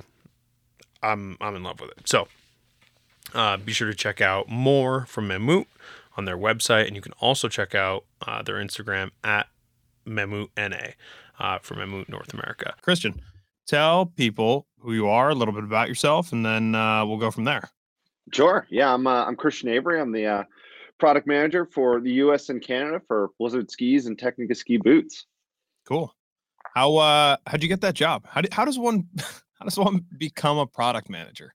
It's a good question, and I don't think I necessarily found the say traditional track, if there is a traditional track. I kind of knew I wanted to work in the ski industry in some capacity or another, even when I was in high school. So kind of going through high school and then into college, I was able to actually make a connection with the president of Blizzard and Technica, Sam Cook at the time. He offered me, while I was in college, an internship on the supply planning side of the house, like kind of doing the forecasting and production planning and those sorts of things. But through that, basically acknowledged or recognized that, product was much more my interest and ultimately passion and area for expertise and wanted to grow in that direction. So starting right out of college, was able to become the full-time supply planner. And then after 2 years of doing that, initially for Nordica and then for Blizzard Technica and Nordica all together in the second year, got offered the product manager position initially just for the US. And then in year 2 there, picked up Canada as well. So now I'm 4 years in 2 countries and 2 lines. Oh man, that's it seems like a headache, if I'm being honest, especially given the current world situation. It seems stressful, to say the least. There's no lack of things to do ever, but yeah, certainly having a border closure makes the Canadian portion a good bit more challenging. For sure. Before we, I didn't even think about that part. Holy shit. Before we get into like some actual gear, what do you have going on behind you? Do you just have a bunch of random little tools? And is that a fork on a magnet bar right now? Yeah, absolutely. We got the magnet behind us, and we've got everything from posi drivers to the lunch fork right there. And then in the very back corner, so Blizzard Technica not too long ago stopped doing race. So I got my pair of Town Series downhill skis, and then the last asymmetric spur we did. So we got a collection of goodies back there. That spur is fucking cool. I got one of them hidden away too. It's exactly like, as soon as we made a change to the new spur that we have now, it's like, I think I need to hold on to one of these. It's funny, like it's not a ski. I don't even think I ever mounted it. I'm actually pretty positive I know I never skied it. There's just no snow in New England for it. And if I travel with skis, I try to travel with the light stuff. But it's just interesting, man. I mean, that ski is it's been a staple in the line for a while, but it's not one I imagine Blizzard moves very many units of. No, and it's definitely a tough one to validate in the East here. Like like you're saying, I'm in the East as well, so that's a tough one to have. Break glass for a rainy day. Did you ski this morning? I didn't this morning, but I got after a pretty good yesterday. Well, me too. Down, so. I thought about texting you and asking you if you wanted to do it earlier because I was burnt. I was like, "There's no way that I'm going out again." I went out twice yesterday, morning and night tour, so it it was enough. I woke up and I was shot. I'm like, well, just Exactly. That's exactly the program I was on yesterday, and even watching football last night. I was like, there is no way I'm going out for more tomorrow morning. not doing anything. All right, so let's talk about let's kind of talk through the current line a little bit. We won't spend too much time on it because I think people are pretty familiar with it. It's one of the most successful ski lines in skiing overall. You got Black Pearl, you got Brahma, you got Bonafide, you got Rustler. I mean, you could not. It's funny, when I talked to Justin last year, I was like, why isn't anything changing? And he was like, why would we change anything? Everything's working. And that's a good answer. I'm glad that this year there are some changes coming, because I think whenever there's a successful line, you run the risk of running it too long and it becoming stale. So the first thing I want to ask you about on that topic, not that I'm suggesting that it's stale, because it's a bestseller across the globe. Black Pearl, what's the story? Has anything changed? Did anything change last year to this year? Is anything changing this year to next year, other than cosmetic? And if not, why not? Yeah, Black Pearl is probably the best example of what you're talking about right there, with a super successful name and franchise of skis for us that's almost defined Blizzard for almost a decade at this point. And, I think it's going on year 4 or 5 of the number one selling ski in the world, regardless of that being a men's ski, women's ski, junior ski, anything. Like, number one sold ski at this point. And yeah, I mean, even in the internal conversations we have, we're always kind of like waiting for people to move on and like find something else that's sweet, as trends change, people's preferences change for whatever. But for us, it continues to be amazing how successful it is, and we're certainly honored that it continues to be that way. And it's through no lack of work of making sure that we're trying to keep it as current and updated with everything that we see going on as much as possible. So it was brand new in 2021 with all new molds, all new side cuts, all new core constructions, everything kind of spearheaded by Leslie Baker Brown, who's our director of our global Women to Women program. So her and her team really did a lot of work in collaboration with obviously our product managers in Europe to figure out what exactly that now 4th edition of that ski needed to be at the time when it was brand new in 2021 there.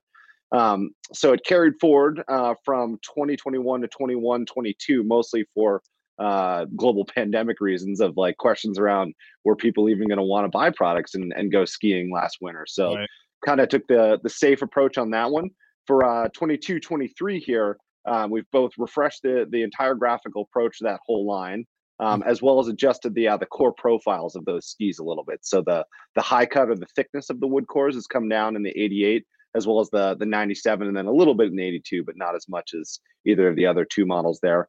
Mostly just following trends that we're seeing in the industry as far as people wanting a little bit more versatile, more playful type of skis. So again, responding to things as we hear them, and yeah, trying to keep Black Pearl at the top of the pile for as long as we possibly can. It's so ridiculous to me. Like, it's, to me, and this is no offense intended, this is the most boring ski for me to sell in the entire world, because people walk in and they go, I would like a Black Pearl, please. And they leave with it. There is nothing, there's no question. There's no like, let's talk about it. If somebody knows they want one, they want one.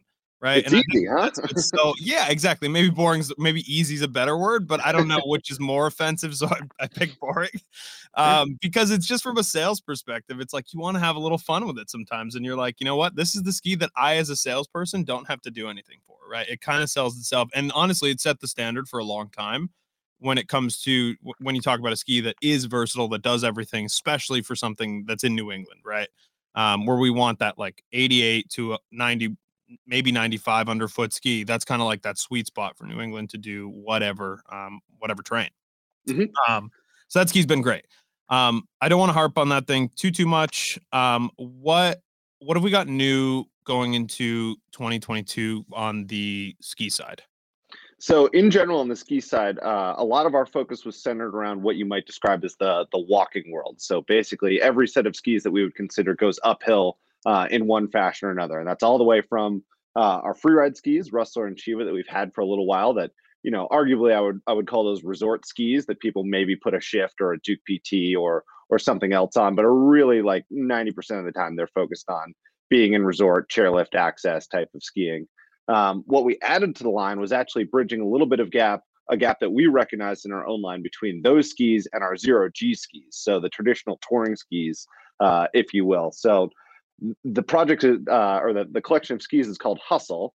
It's an 11, 10, and 9, and it was the product of a lot of discussion and a lot of conversation amongst both our athletes as well as what we were witnessing going on in the industry. And it came about from talking to some of the athletes like, say, Hillary Nelson or Adrian Ballinger, who come from that sort of classic touring mindset of saying, well, the zero G skis are absolutely awesome. They check all the boxes on the weight side of things, but I want a wider one. I want to be being able to ski bigger mountains or softer snow in some of the places they go to. And then comparing that to some of the feedback that we get from, say, the Marcus Castens of the world, the Connerys, the Kates, the Elises, that they're walking to lines, whether they're filming or shooting or doing whatever. But their focus is less on weight as a product or a tool to get someplace, and more like, I need a ski that walks efficiently, but then enough gas to get down the line that I actually want to ski. So for us, Hustle was the answer to kind of bridge the gap between freeride and touring, with a collection of skis that sort of have some freeride mindset to them. So they're using the same rocker profiles and shapes as Rustler and Shiva, but with a little bit more weight sensibility, if you will. So there's no metal in those skis. We adapted the DRT technology, which is the metal sheet that's in the Rustlers and Shivas, into a carbon fiber sheet into those skis. And then, of course, we used a True Blend wood core in those as well, because that's obviously something we've been keenly focused on the last couple of years, is using that wood core technology in every last place that we can possibly use it. Yeah, you guys are very good at buzzwords over there at BlizzTech, for sure. So are we worried about? And I guess my only question is this too close to a Rustler? And is it close enough to a zero G? Because flex pattern wise, it's much closer to a Rustler than it is a zero G, right? If you just flex it on the wall, obviously I haven't skied it yet. I'm holding a pair right now that's not mounted. So take everything I say with a grain of salt until I go out and tour with it. I was going to do it yesterday, but MLK weekend did not allow for such a thing to happen. Is it close enough to that lightweight category? And is it far enough away from a Rustler?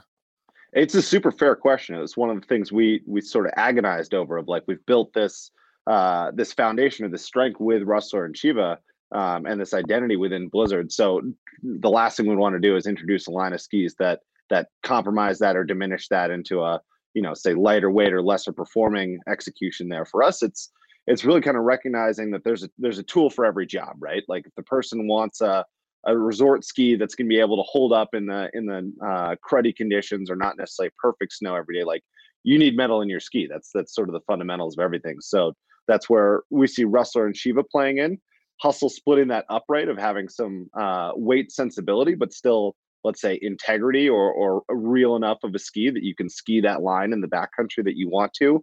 And then zero G, like, to me, it's far enough away from a zero G because you've definitely made some weight intentions with that type of ski, and let's say some trade-offs to hit that weight profile. So, I mean, to your point, what you're asking about Hustle is that it's not super close to a zero G from a weight standpoint. Like, it's a good bit heavier. It's only 250 grams lighter than an inline Rustler, like a 9 to a 9, for example. Okay. But the main thing, as I would describe, is that, like, top end speed, that maximum performance. You're going to just be better suited for resort all condition skiing with a Rustler versus a Hustle that's more of a dedicated soft snow or backcountry ski. Yeah, and don't get me wrong, I don't think there's a problem with having stuff that's super specific. I actually find it valuable for brands of the size of a BlizzTech, and I actually, like, last year was praising Fisher for doing the same thing with that Transalp boot, because it closes the gap so tightly that they have everything to offer, from super light to medium light to light to you kind of close everything. So it's so tightly packaged that everybody has a specific thing that will work best for them. And it's similar to the bike world in a lot of ways, right? Like, for example, I sell a lot of Santa Cruzes. When you sell Santa Cruz, it's like, okay, models, everything from a Tallboy 5010 up through a Nomad are almost exactly the same fucking bike, minus 10%, like it's minus or plus 10%, depending on what you're doing, right? Anybody could ride any one of those bikes and do whatever they wanted to. And I think we're starting to get to that same category in skiing where it's not like, oh, I brought the wrong ski. It's just like, this is what I do 80% of the time. The 20%, the ski will still be appropriate for. Yeah, I think you're making the exact right point of, like, sometimes there's a an area where you get to a place where you're splitting hairs, but then there's also a right tool for the job. And I do think skiing in particular is a quiver based sport in some ways, that if you can, like, you want to have the right tool for the job to go do whatever it is you're planning on doing that day. And no metal in the ski at all, right? So it's just in the mounting area. I see like this black strip. I'm assuming that's just a full sheet of carbon for binding retention. You've got a full sheet of carbon that plays a little bit to the stiffness underfoot, as well as the torsional softness in the tip and tail. You do still have a mounting plate in there to make it a G1 4195. Perfect. That's kind of what I was hoping you'd say. I love it. I think it's a super simple line. I'm very excited to go ski it. I like that it has the little notch on the bottom for skins. I think that's very intelligent. I actually was like, when I saw this, when I heard about this coming out a few months ago, I was like, not sure if this was going to replace Rustler, or if it was just going to go kind of in its own category. And I think, talking to you now, I'm glad it's going in its own category. I think it makes more sense for what you guys are starting to offer. Which is funny. It's like you guys are starting to really go with that trend of making more uphill capable equipment, right? And making a more versatile product line. Exactly. And it's also a little bit answering to your point that you were making on Black Pearl there, where like trying to look for opportunities to introduce new personas to the Blizzard collection there that have their own identity and are a little bit different than everything else there. So yeah, having a new name, having a new persona that for us is trying to speak to maybe a consumer profile or someone we haven't been talking to in a little bit there, which is that super early riser that's going to get some laps in before they go to their 9-to-5 job. Like, that guy might be a 0G guy, but more than likely he's probably going to have some more fun on a hustle. So again, trying to put something in there that like speaks directly to that person. Very cool. Well, I'm gonna ski it. I'll let you know what I think. Not that it matters. It's being made, and I'm definitely very low on the totem pole of people who will ski this thing to its maximum capability. But nonetheless, I'll let you know how it goes. I'm excited, honestly. Like, just holding it and feeling it and flexing it. It's what I hoped it would be. So I'm looking forward to it very much. It's funny. I actually had a retailer do a test to our skis that I'd never seen before, which was they picked up a hustle and they sort of like dropped the tail onto the ground and it went punk and made like a pretty solid noise. And they're like, that's how I know it's a real Blizzard ski. And I was like, I'm not familiar with this test, but I appreciate that it passed it. Yeah, it's true. It's that is the thing I've seen people do to Blizzard skis before, and I still don't fully understand what it really means, but like the noise is a thing that I've actually had customers walk in before and do and pick it up and drop it on the ground. And I think it just stems from that original Brahma or Bonafide category where it was like it felt so dense that you could just hear it, like you actually feel it drop like like a bag of bricks. Even though they're not particularly heavy skis anymore. Exactly. Thus far, I've taken it as a compliment. So I think it's referring to them being solid. Yeah, for sure. Can I ask, is there anything changing with 0G? Is anything going on for next year? Yeah, we updated the 0G line. Every single model in the whole collection there. So 85, 95, and 105 all got a carbon fiber update. So we've been using a technology called Carbon Drive, which is basically just a sheet of unidirectional carbon fiber that runs the full length of the ski and then wraps at the tip and tail to create a torsion box. So again, I mean, a lot of the thing you're battling with lightweight skis is having them be torsionally strong through the turn and not just waffle back and forth and be super schmeary. What we did was basically take that same unidirectional sheet of carbon fiber, and now it wraps the full length of the ski. So we were having a little bit of a hinge point within the skis there. So having a little bit more of a balanced flex profile. We also took that layer of carbon fiber, we moved it one layer further down in the ski, so it's closer to the core. Which, when you put as many of the stiff layers closer together versus having that one pretty high up in the sandwich construction there, you also make the skis a little bit softer and more playful too. So it's one of those things, like the lifts did not really spin at all in Europe last year. So they got just about every possible hour of testing done on 0G skis to kind of figure out the minutia of like swapping layers back and forth within the ski there. Yeah, it's funny. Some people, and I know we're still in selling season, so I don't want people to like hear anything I say and think like, don't buy a 0. It's for some people I know really, really love that ski. I haven't been a fan of it because I feel like it has that hinge point, right? Like I feel like it is a little inconsistent when you go and you flex it all the way through a turn. It's light, it's stable, which you can't say about a lot of skis that are that light in that category, which is a huge win. But at the same time, consistency of flex is a thing that can be achieved now in ski design, right? So that's one of the things I was kind of hoping you'd say in terms of what's going to change for that ski going forward. And I think those changes that you mentioned, especially bring that carbon layer down a level, will probably make that, right. Yep, absolutely. And it kind of harkens back to our philosophy with skis in general, but particularly apparent on the lightweight ones, which is to kind of bring a performance mindset at a relevant weight. So we're certainly not the lightest touring skis on the market, but trying to bring a downhill performance approach, which we've only been doing true touring skis for about 7 years now. And if you remember the very first zero G ski, like you could bang slalom turns on that thing. Like For sure. the performance that we went with was maybe not necessarily the best for hop turning down icy couloirs. So Right. yeah, the last 7 years, I would generously describe as a learning process for us to figure out, what Blizzard should be in that lightweight and uphill world, and the kind of product that we want to build that meets the consumer needs, but also differentiates us too. Like we don't want to just be Me Too product by any means in that world. Right. And I think there's something to be said for the fact that the market 7 years ago was not here in the US the same way that it is now, right? Everybody and their mother wants to go ski touring, rightfully so, because it's awesome. It's like, it's what allows me to ski as much as I do. So it's really important that these skis get really good. But 7 years ago, nobody, including myself, nobody really gave a shit about this category. It was the niche, like strange, you want to walk up a hill while there's chairlifts. But now with lift lines, with access to more terrain, with information more available, this category, I almost feel like an idiot for not seeing it coming sooner. Obviously the last few years, it doesn't even count to me. I think if you didn't see it coming 7 years ago or whatever, the writing was kind of on the wall, I guess is my point.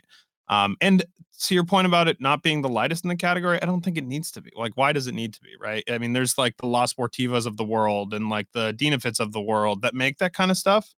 And to be frank, they're not selling very many of them. So why do we need to go into a category in a niche sport that isn't selling any, and they don't ski well unless you come out with one that is like super lightweight, you find a new material, right? So I'm not like closing the door on that completely, but we're just not there. Yeah, certainly need to find some unobtainium for them to ski anywhere near like Sure. a Russell Yeah. or Shiva or a Bonafide there. Yeah, We did let's start, add, go ahead. yeah. So I was gonna say that we did add a sub 1,000 gram one, but that matches more with the boot that we're going to talk about probably in a little bit here. So again, to your point of like having relevant product in there that meets a performance mindset, but yeah, the unit expectations for that I would not say are similar to anything else in the zero G line at this point. Yeah, for sure. So let's move on to boots a little bit. I will save that Peak boot probably for last here because I'm really excited about it and I think it's a good product. I've held it in my hands. I haven't skied it yet, but it looks legit as fuck. For lack of a better term. Can you talk to me a little bit about where I'm sure you've heard all over the internet people talking about like more consistency and flex offerings for women's boots. Where do you guys stand on that? In that side of the world, because as you may or may not have heard, the girls from Big Stick Energy did an episode with Matt Manzer from Atomic, yada, yada, yada, 130 flexes down to 22.5. Somebody made the point to me the other day, Tori Brooks made the point to me the other day, that it's not necessarily about offering a 130 down to a 22.5. It's offering more flex options the same way that we do for men and not dumbing them down, so to speak. And K2 I think is the biggest culprit of this, and whether it's to sell more units or not, who knows? Instead of a 130, it's a 125. Instead of a 150 or 120, it's a 115. Where do you guys stand on this? Is there a change coming to that sector of the market? And can you kind of address some of the concerns that some of the ladies out there might have when it comes to ski boots and flexes?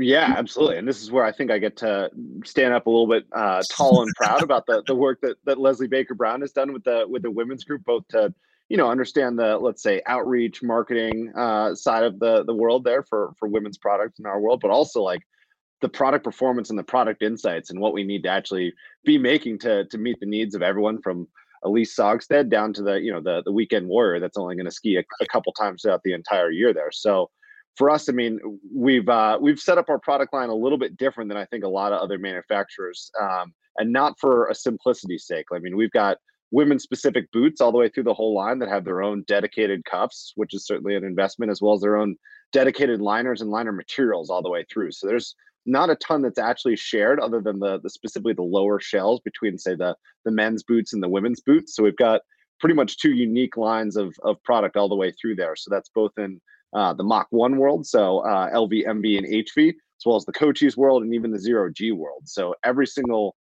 category of boots from Technica, if you will, has a women's specific offering there. So specifically to the flex points, that's one we've been working on a good bit the last couple of years, is where are opportunities to create a stronger or even stiffer boot in the line there. So when we redid the Cochise boots last year and launched the 3.0 version of those, we added a women's Cochise Pro and 120 flex at the top end there, which was kind of a cherry on top of that collection, responding directly to the feedback that we'd heard that was, 105 is simply not enough in a dedicated women's boot there.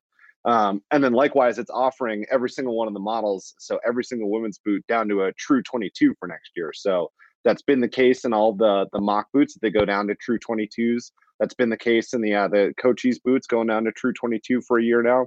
And then for next year is adding the Zero G boots in both the top end Tour Pro Flex all the way down to the 105 flex there, down to the true 22s as well. So yeah, it's certainly not a simple battle, but it's one that I'm really excited to kind of like praise the women's group for, staying really consistent with their messaging of that being a need and how we can actually deliver upon that in the boot line there.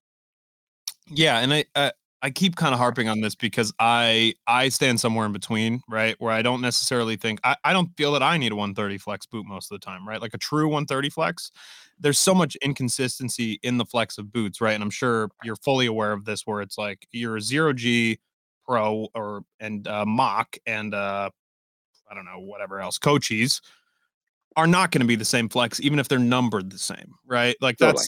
they're not going to feel the same. They're just rated the same within a boot line. And I can't tell you how many times I've had to phrase that to customers. It's like flex is not even consistent within a boot company. It's just a guideline within a boot, like within a product or a model line specifically, right? And that's where people kind of have to do their own research and kind of have to go ski stuff for themselves. And my recommendation to people is always, always, always do the research for yourself. Try a bunch of stuff on if you can. I mean, nobody cares if you're the annoying customer that comes in and tries on 20 boots. I don't care personally. And a shop to me shouldn't care. You should find the right product for you. And I'm sure there's a bunch of shops like screaming, pulling their hair out, but you also should be open to listening to whoever's on the other side of you, right? If you go to a shop and you feel like that person is confident and knows what they're talking about, it's worth listening to their experience in a way that is helpful to you, right? Because I know, I can tell you, like, there's some boots on the wall that I'm very aware of have issues in terms of flex and are softer than other 120 flexes, for example. So there's a fine line between listening to everybody and doing your own research and kind of like I feel like so many consumers want this like quick, I need a 130 answer. They want this like simple one-liner, and it's just not there. You got to remember, you're buying a $600, $700, $800, $900 product, right? You're spending a lot of money, so that also in turn should require some research and some background and some investment on the consumer end as well, as the retailer end or on the wholesaler end too. Yeah, unfortunately, I think in a lot of ways the 130 flex has gotten just equated to quote unquote the best, because usually that's the top boot in the line. When the point you're making is that it takes asking the question first of what flex do you actually need, and more importantly, like are you a 130 in a Technica, but then a 120 in another manufacturer, for example? Like, it isn't necessarily a universal rule of how one thing flexes to another. So. Yeah, I mean, I'm just going to emphasize the point that you made, that ultimately having a kid on the floor, a shop employee that knows what they're doing and wants to spend the time to like work through exactly your needs is absolutely invaluable. And that's the relationship that you should make, not just for the one time of the boot, but like a relationship going forward. Like, have that conversation about how it went, what you'd be looking for in your next pair of boots, and on and on. Yeah, for sure. I think that's one of the most important things is making sure that you actually have boots are, as we know, the most important thing when it comes to your ski gear. Like that is the core of everything you do in skiing. If you have boots that don't fit or don't work for you, you're gonna have a bad time no matter what. Some people are blessed with feet that don't have issues, but I'm not one of them. I imagine you're not one of them, and most people are not. Too many years of living in a plug race boot to have without problems. For sure. Can I ask one more thing on this topic before we move to Peak? Why don't manufacturers, and I understand price point, I'm sure this is the easy answer, why don't manufacturers invest more in liners, right? Because that to me is why people end up in 130 boots and don't buy a 130 boot, because it's like it's pushed as the Gucci high end. We want this one, right? And it's got the better liner. For example, you guys have that CAS liner and it's built out. It's beautiful, right? But the 100 flex one doesn't. So if it's somebody that needs a 100 flex, they don't get the same liner opportunity that someone does with a 130 flex. So a lot of people end up buying the nicer boot because it comes with all the extra bells and whistles. What is there any validity to that, to like making a boot line that is, I don't know, more consistent, like the certain quality of product, especially in something like a Mach, for example? And I'm just going to pitch this to you as like a blanket. This is what I was thinking about this for a while last night as I was like kind of prepping for this conversation.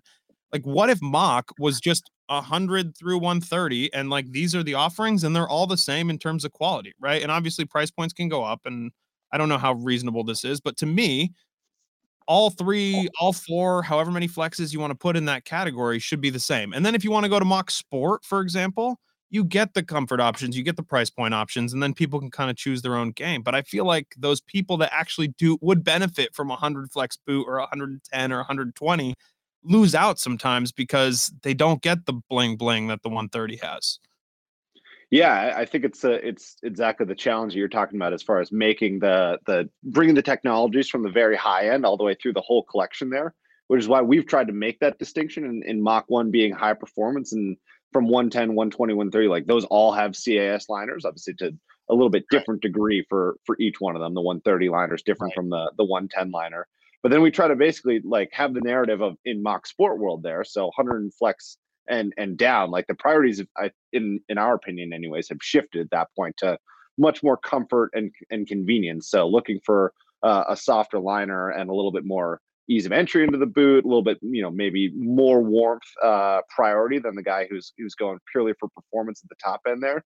And specifically with us, I mean, we work really closely with our group of boot fitters, Project 165, to try and toe that balance of, where's the performance, where's the customization, and then where's the like convenience and comfort and fit right out of the box there. So for us, I think we probably invest some of the most of any brand in the liners, I would like to proudly say, as far as the amount of focus and attention we pay to those, specifically with both CAS and the shape out of the box and being able to punch, grind, mold, do whatever you need to those liners. But yeah, I mean, I'm very familiar with sitting in the shop and watching that experience where the guy's a 120 flex skier and, he really wants the 130 flex one there. And you either have to figure out how to make the 130 flex like a 120 or tell him like, hey man, like, maybe we should just be in the 120 today.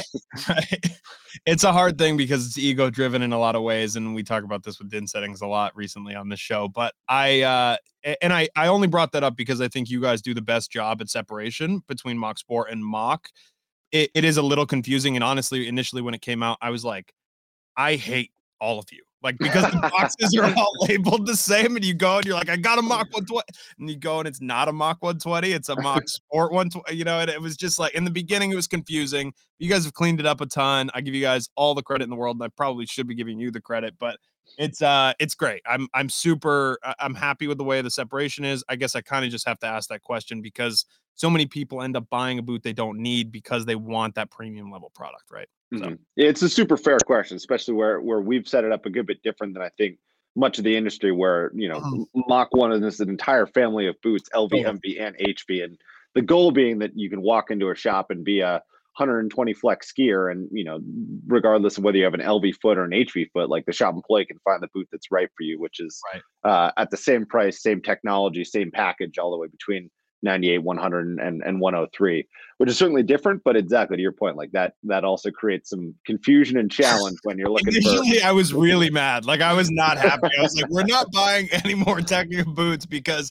I go back there and there's an LV, MV, HV. I'm so confused. I have no idea what's going on. And honestly, at a certain point, you just have to own it and be like, look, that's on me as the boot fitter, because I need to like be aware of what we have. I need to be aware of how many boot, but it made it complicated for a minute, but it's been cleaned up. It's simplified. I think people kind of get my point at this juncture. Last thing I want to talk about is you guys have a brand new boot called the Peak. Talk to me a little bit about what that is, why it exists now, what's different about it. Is it a skiable touring boot, lightweight touring boot? Because that is as you know, a very valid question when it comes to lightweight touring boots. What's the story? Yeah, I think I would almost maybe start with our Zero G Tour boots, the ones we've had for a couple of years now. Like Yep. those have become from year one, 7 or 8 years ago, where similar to what we were talking about with the skis. Like we kind of started in one place and quickly learned we needed to be in another. Right. The latest round that we've had here with the Zero G Tour Pro at the very top there, like our approach to that world was trying to be at a relevant weight, so 1,300 grams in that Tour Pro, but really just trying to bring maximum level downhill performance into that relevant weight there. And at this point, I mean, that Zero G boot, obviously, like what happened across the pond there with lifts not spinning last year, and everybody who wanted to go skiing only had to go uphill if they wanted to do it. That boot has become pretty impactful for us at this point. So Zero G Peak was us looking at that market, looking at the walking world in general, and feeling that we could bring some of the same best ofs that we felt like we did in the Zero G Tour line to an even lighter section of the market there. So now talking about sub 1,000 gram boots, and similar to everything else, they're like trying to check that box of like, yes, we're 350 grams lighter than the Zero G Tour Pro there. So we've crossed that sub 1,000 gram threshold. But again, how do we bring a performance mindset to this section of the market here that exactly like you said at the very top, like typically weight and walkability are the number one things, and then you're looking to survive on the way down. What we wanted to do was be able to make a boot that like you could genuinely enjoy the way down. Like you get to where you're going, you're not restricted in any means whatsoever. Like weight is a tool to meet the need of getting to the top of that mountain or that summit or wherever, and the walkability is the ability to make it to there without having to fight the boot the whole way. But then like you walked for who knows how long to get to that place. Like you want to have a boot that actually performs and can drive some ski on the way down. So what we did was try to bring some of those best ofs. Like we did an overlap design in that boot as much as possible. Most manufacturers who are doing sub 1,000 gram product, like to save weight, are using pretty much an open front portion of the boot there. So just kind of covering it up with a gaiter and a boa over the top and ratcheting the whole thing down, which certainly aids in the walkability, but is really hard to control the flex of the boot at that point, as well as the fit there. So knowing that overlap boots from the rest of our Alpine collection of Technica just ski better. Like that's how World Cup boots are made. Like there's not really much beating a traditional 4-buckle overlap boot there. Try to do that as much as possible with the Peak there as well. What that actually forced us to do was then glue the gaiter from the inside of that boot, which instead of having it glued over the top with that BOA system, we had to go from the inside and glue it there, which forced us to actually make a pretty significant hole in the bottom of the shell there to get in there and glue the liner from the inside, which we then actually just cover up with a piece of bidirectional carbon fiber, which again basically then helps with the torsional rigidity of the boot. So one problem you might say that was created with going with an overlap design then led to the opportunity to stiffen the boot up on the sole there a little bit. The other was using that walk mechanism that we've done in the Zero G Tour boots, that double blocking one that opens that hinge point way up high and both creates a really strong lever arm when you're actually flexing the boot, but also like can fully clear itself out of the way. So disengage the top lever as well as the lower lever there to have as much range of motion and walkability with this boot as possible. And I mean, honestly speaking, like we're pretty excited about what this project has actually turned into for us. I mean, we've been working on it for something like 5 years now, like knowing we wanted to build a sub 1,000 gram boot and trying to figure out exactly what the right way to go about doing that is. And at this point, I mean, we're pretty excited. We're hoping that it brings it shakes up the game a little bit the same way that the Zero G Tour did. I think that changed people's perception of what was actually possible in a, say, 1,300-ish gram boot as far as how much ski they could drive, where they could get to in a boot that still allowed them to enjoy the down. And I don't think this ever will replace, say, heavier boots. Like the more mass you can put into a boot, the more performance you can get out of it. But I think it certainly changes the amount of ski that you can bring in to the backcountry or way up to a mountain that's pretty far away. So in terms of compatibility with this boot, and I don't want to discount anything you just said, because I think that's great. That's exactly what this boot is made for. And I'm glad you guys have it, because this is something you guys were kind of missing in the category, especially having set the standard, in my opinion, for that medium weight touring boot or that medium lightweight touring boot in the 0G.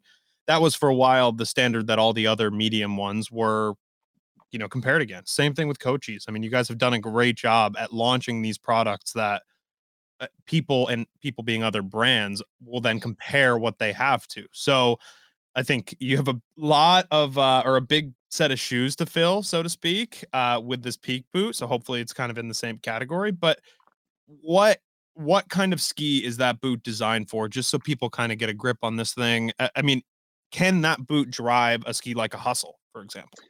Yeah, it's a super fair question. I mean, obviously, we're moving into a space that's been owned by a lot of other brands that have been in the space for a heck of a lot longer than Technica has. I mean, we mentioned Fisher at one point here. Like they've done an amazing job in this category for a long time. Same with Scarpa, same with Atomic. Like, we're absolutely the new kids on the block when it comes to sub 1,000-gram products. So that's why, I mean, again, we tried to bring something a little bit different here into this world. And honestly, to compare it to the skis, I think it actually clarifies our ski line a little bit. I mean, we were almost having the problem in some sense, like a 0G Tour Pro is kind of a lot of boot for like a 0G 85 ski.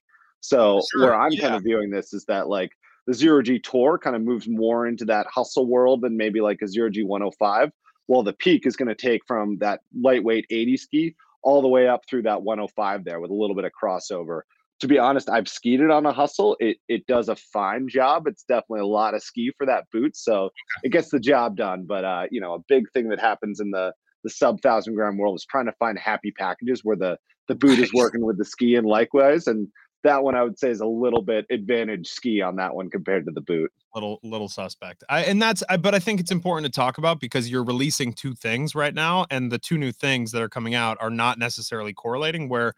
And everybody does this, by the way, and it's not your guys' fault, but it drives me fucking insane. Just like name the boot and the ski the fucking same. Like Fisher did it too, where they put the medium lightweight boot and they didn't line it up with the medium lightweight ski. And then I'm just ripping my hair out trying to remember which one is which. And you guys do the same thing, and it's fine. Everything's fine. And on the naming topic, by the way, I think there's a huge miss on Hustle because we should have called it Hustler, I think, but I really think it would have sold better, but I don't know. Maybe people will tell me that I'm just a youth and I'm incorrect in that category as well. But maybe we can find some way to some R stickers for you, and you can I already have Sharpied R on the bottom of my ski. It's done. I'm done. Like, I'm fine personally. I'm good, but I think a very good marketing technique, and maybe this is a conversation we should have with Frank, is printing out a bunch of R's and giving them away at clinics next year. And I think that is a marketing campaign of the year. I'm 100% down for it. I think it would be funny. I think it would be very funny. Add a little Blizzard logo to the end. Frank, please take this and run with it. Anyway, Christian, thank you for your time. If people want to hit you up, ask you questions, talk about product, can they hit you on email? Can they hit you on the gram? What's the best way to get you? Yeah, Instagram's probably the best method, which is at cavery43. I'm not private on Instagram, so you can just directly follow, and then shoot me a DM, and I'll try to get back to you as quickly as possible. So yeah, I super appreciate being on here, man. Like, you've had a lot of way cooler people than myself on, so it's an honor to be here. And everybody's the same to me. Everybody's except for Seth Morrison. Everybody's the same to me. So it really doesn't matter. Well, I appreciate the time, dude. Awesome. Thank you. Hope you guys enjoyed the episodes. It was a great week. I'm glad we got to spend some time out in Colorado. I'm glad now we're spending some time in Tahoe. If you're around for the next couple of days, if you hear this in time, hit us up. Let's hang out. Let's go skiing. Let's do some stuff. We've got a lot of stuff. I can't share anything right now, but we got some stuff coming, and it's going to be sick. So until next week, see you later.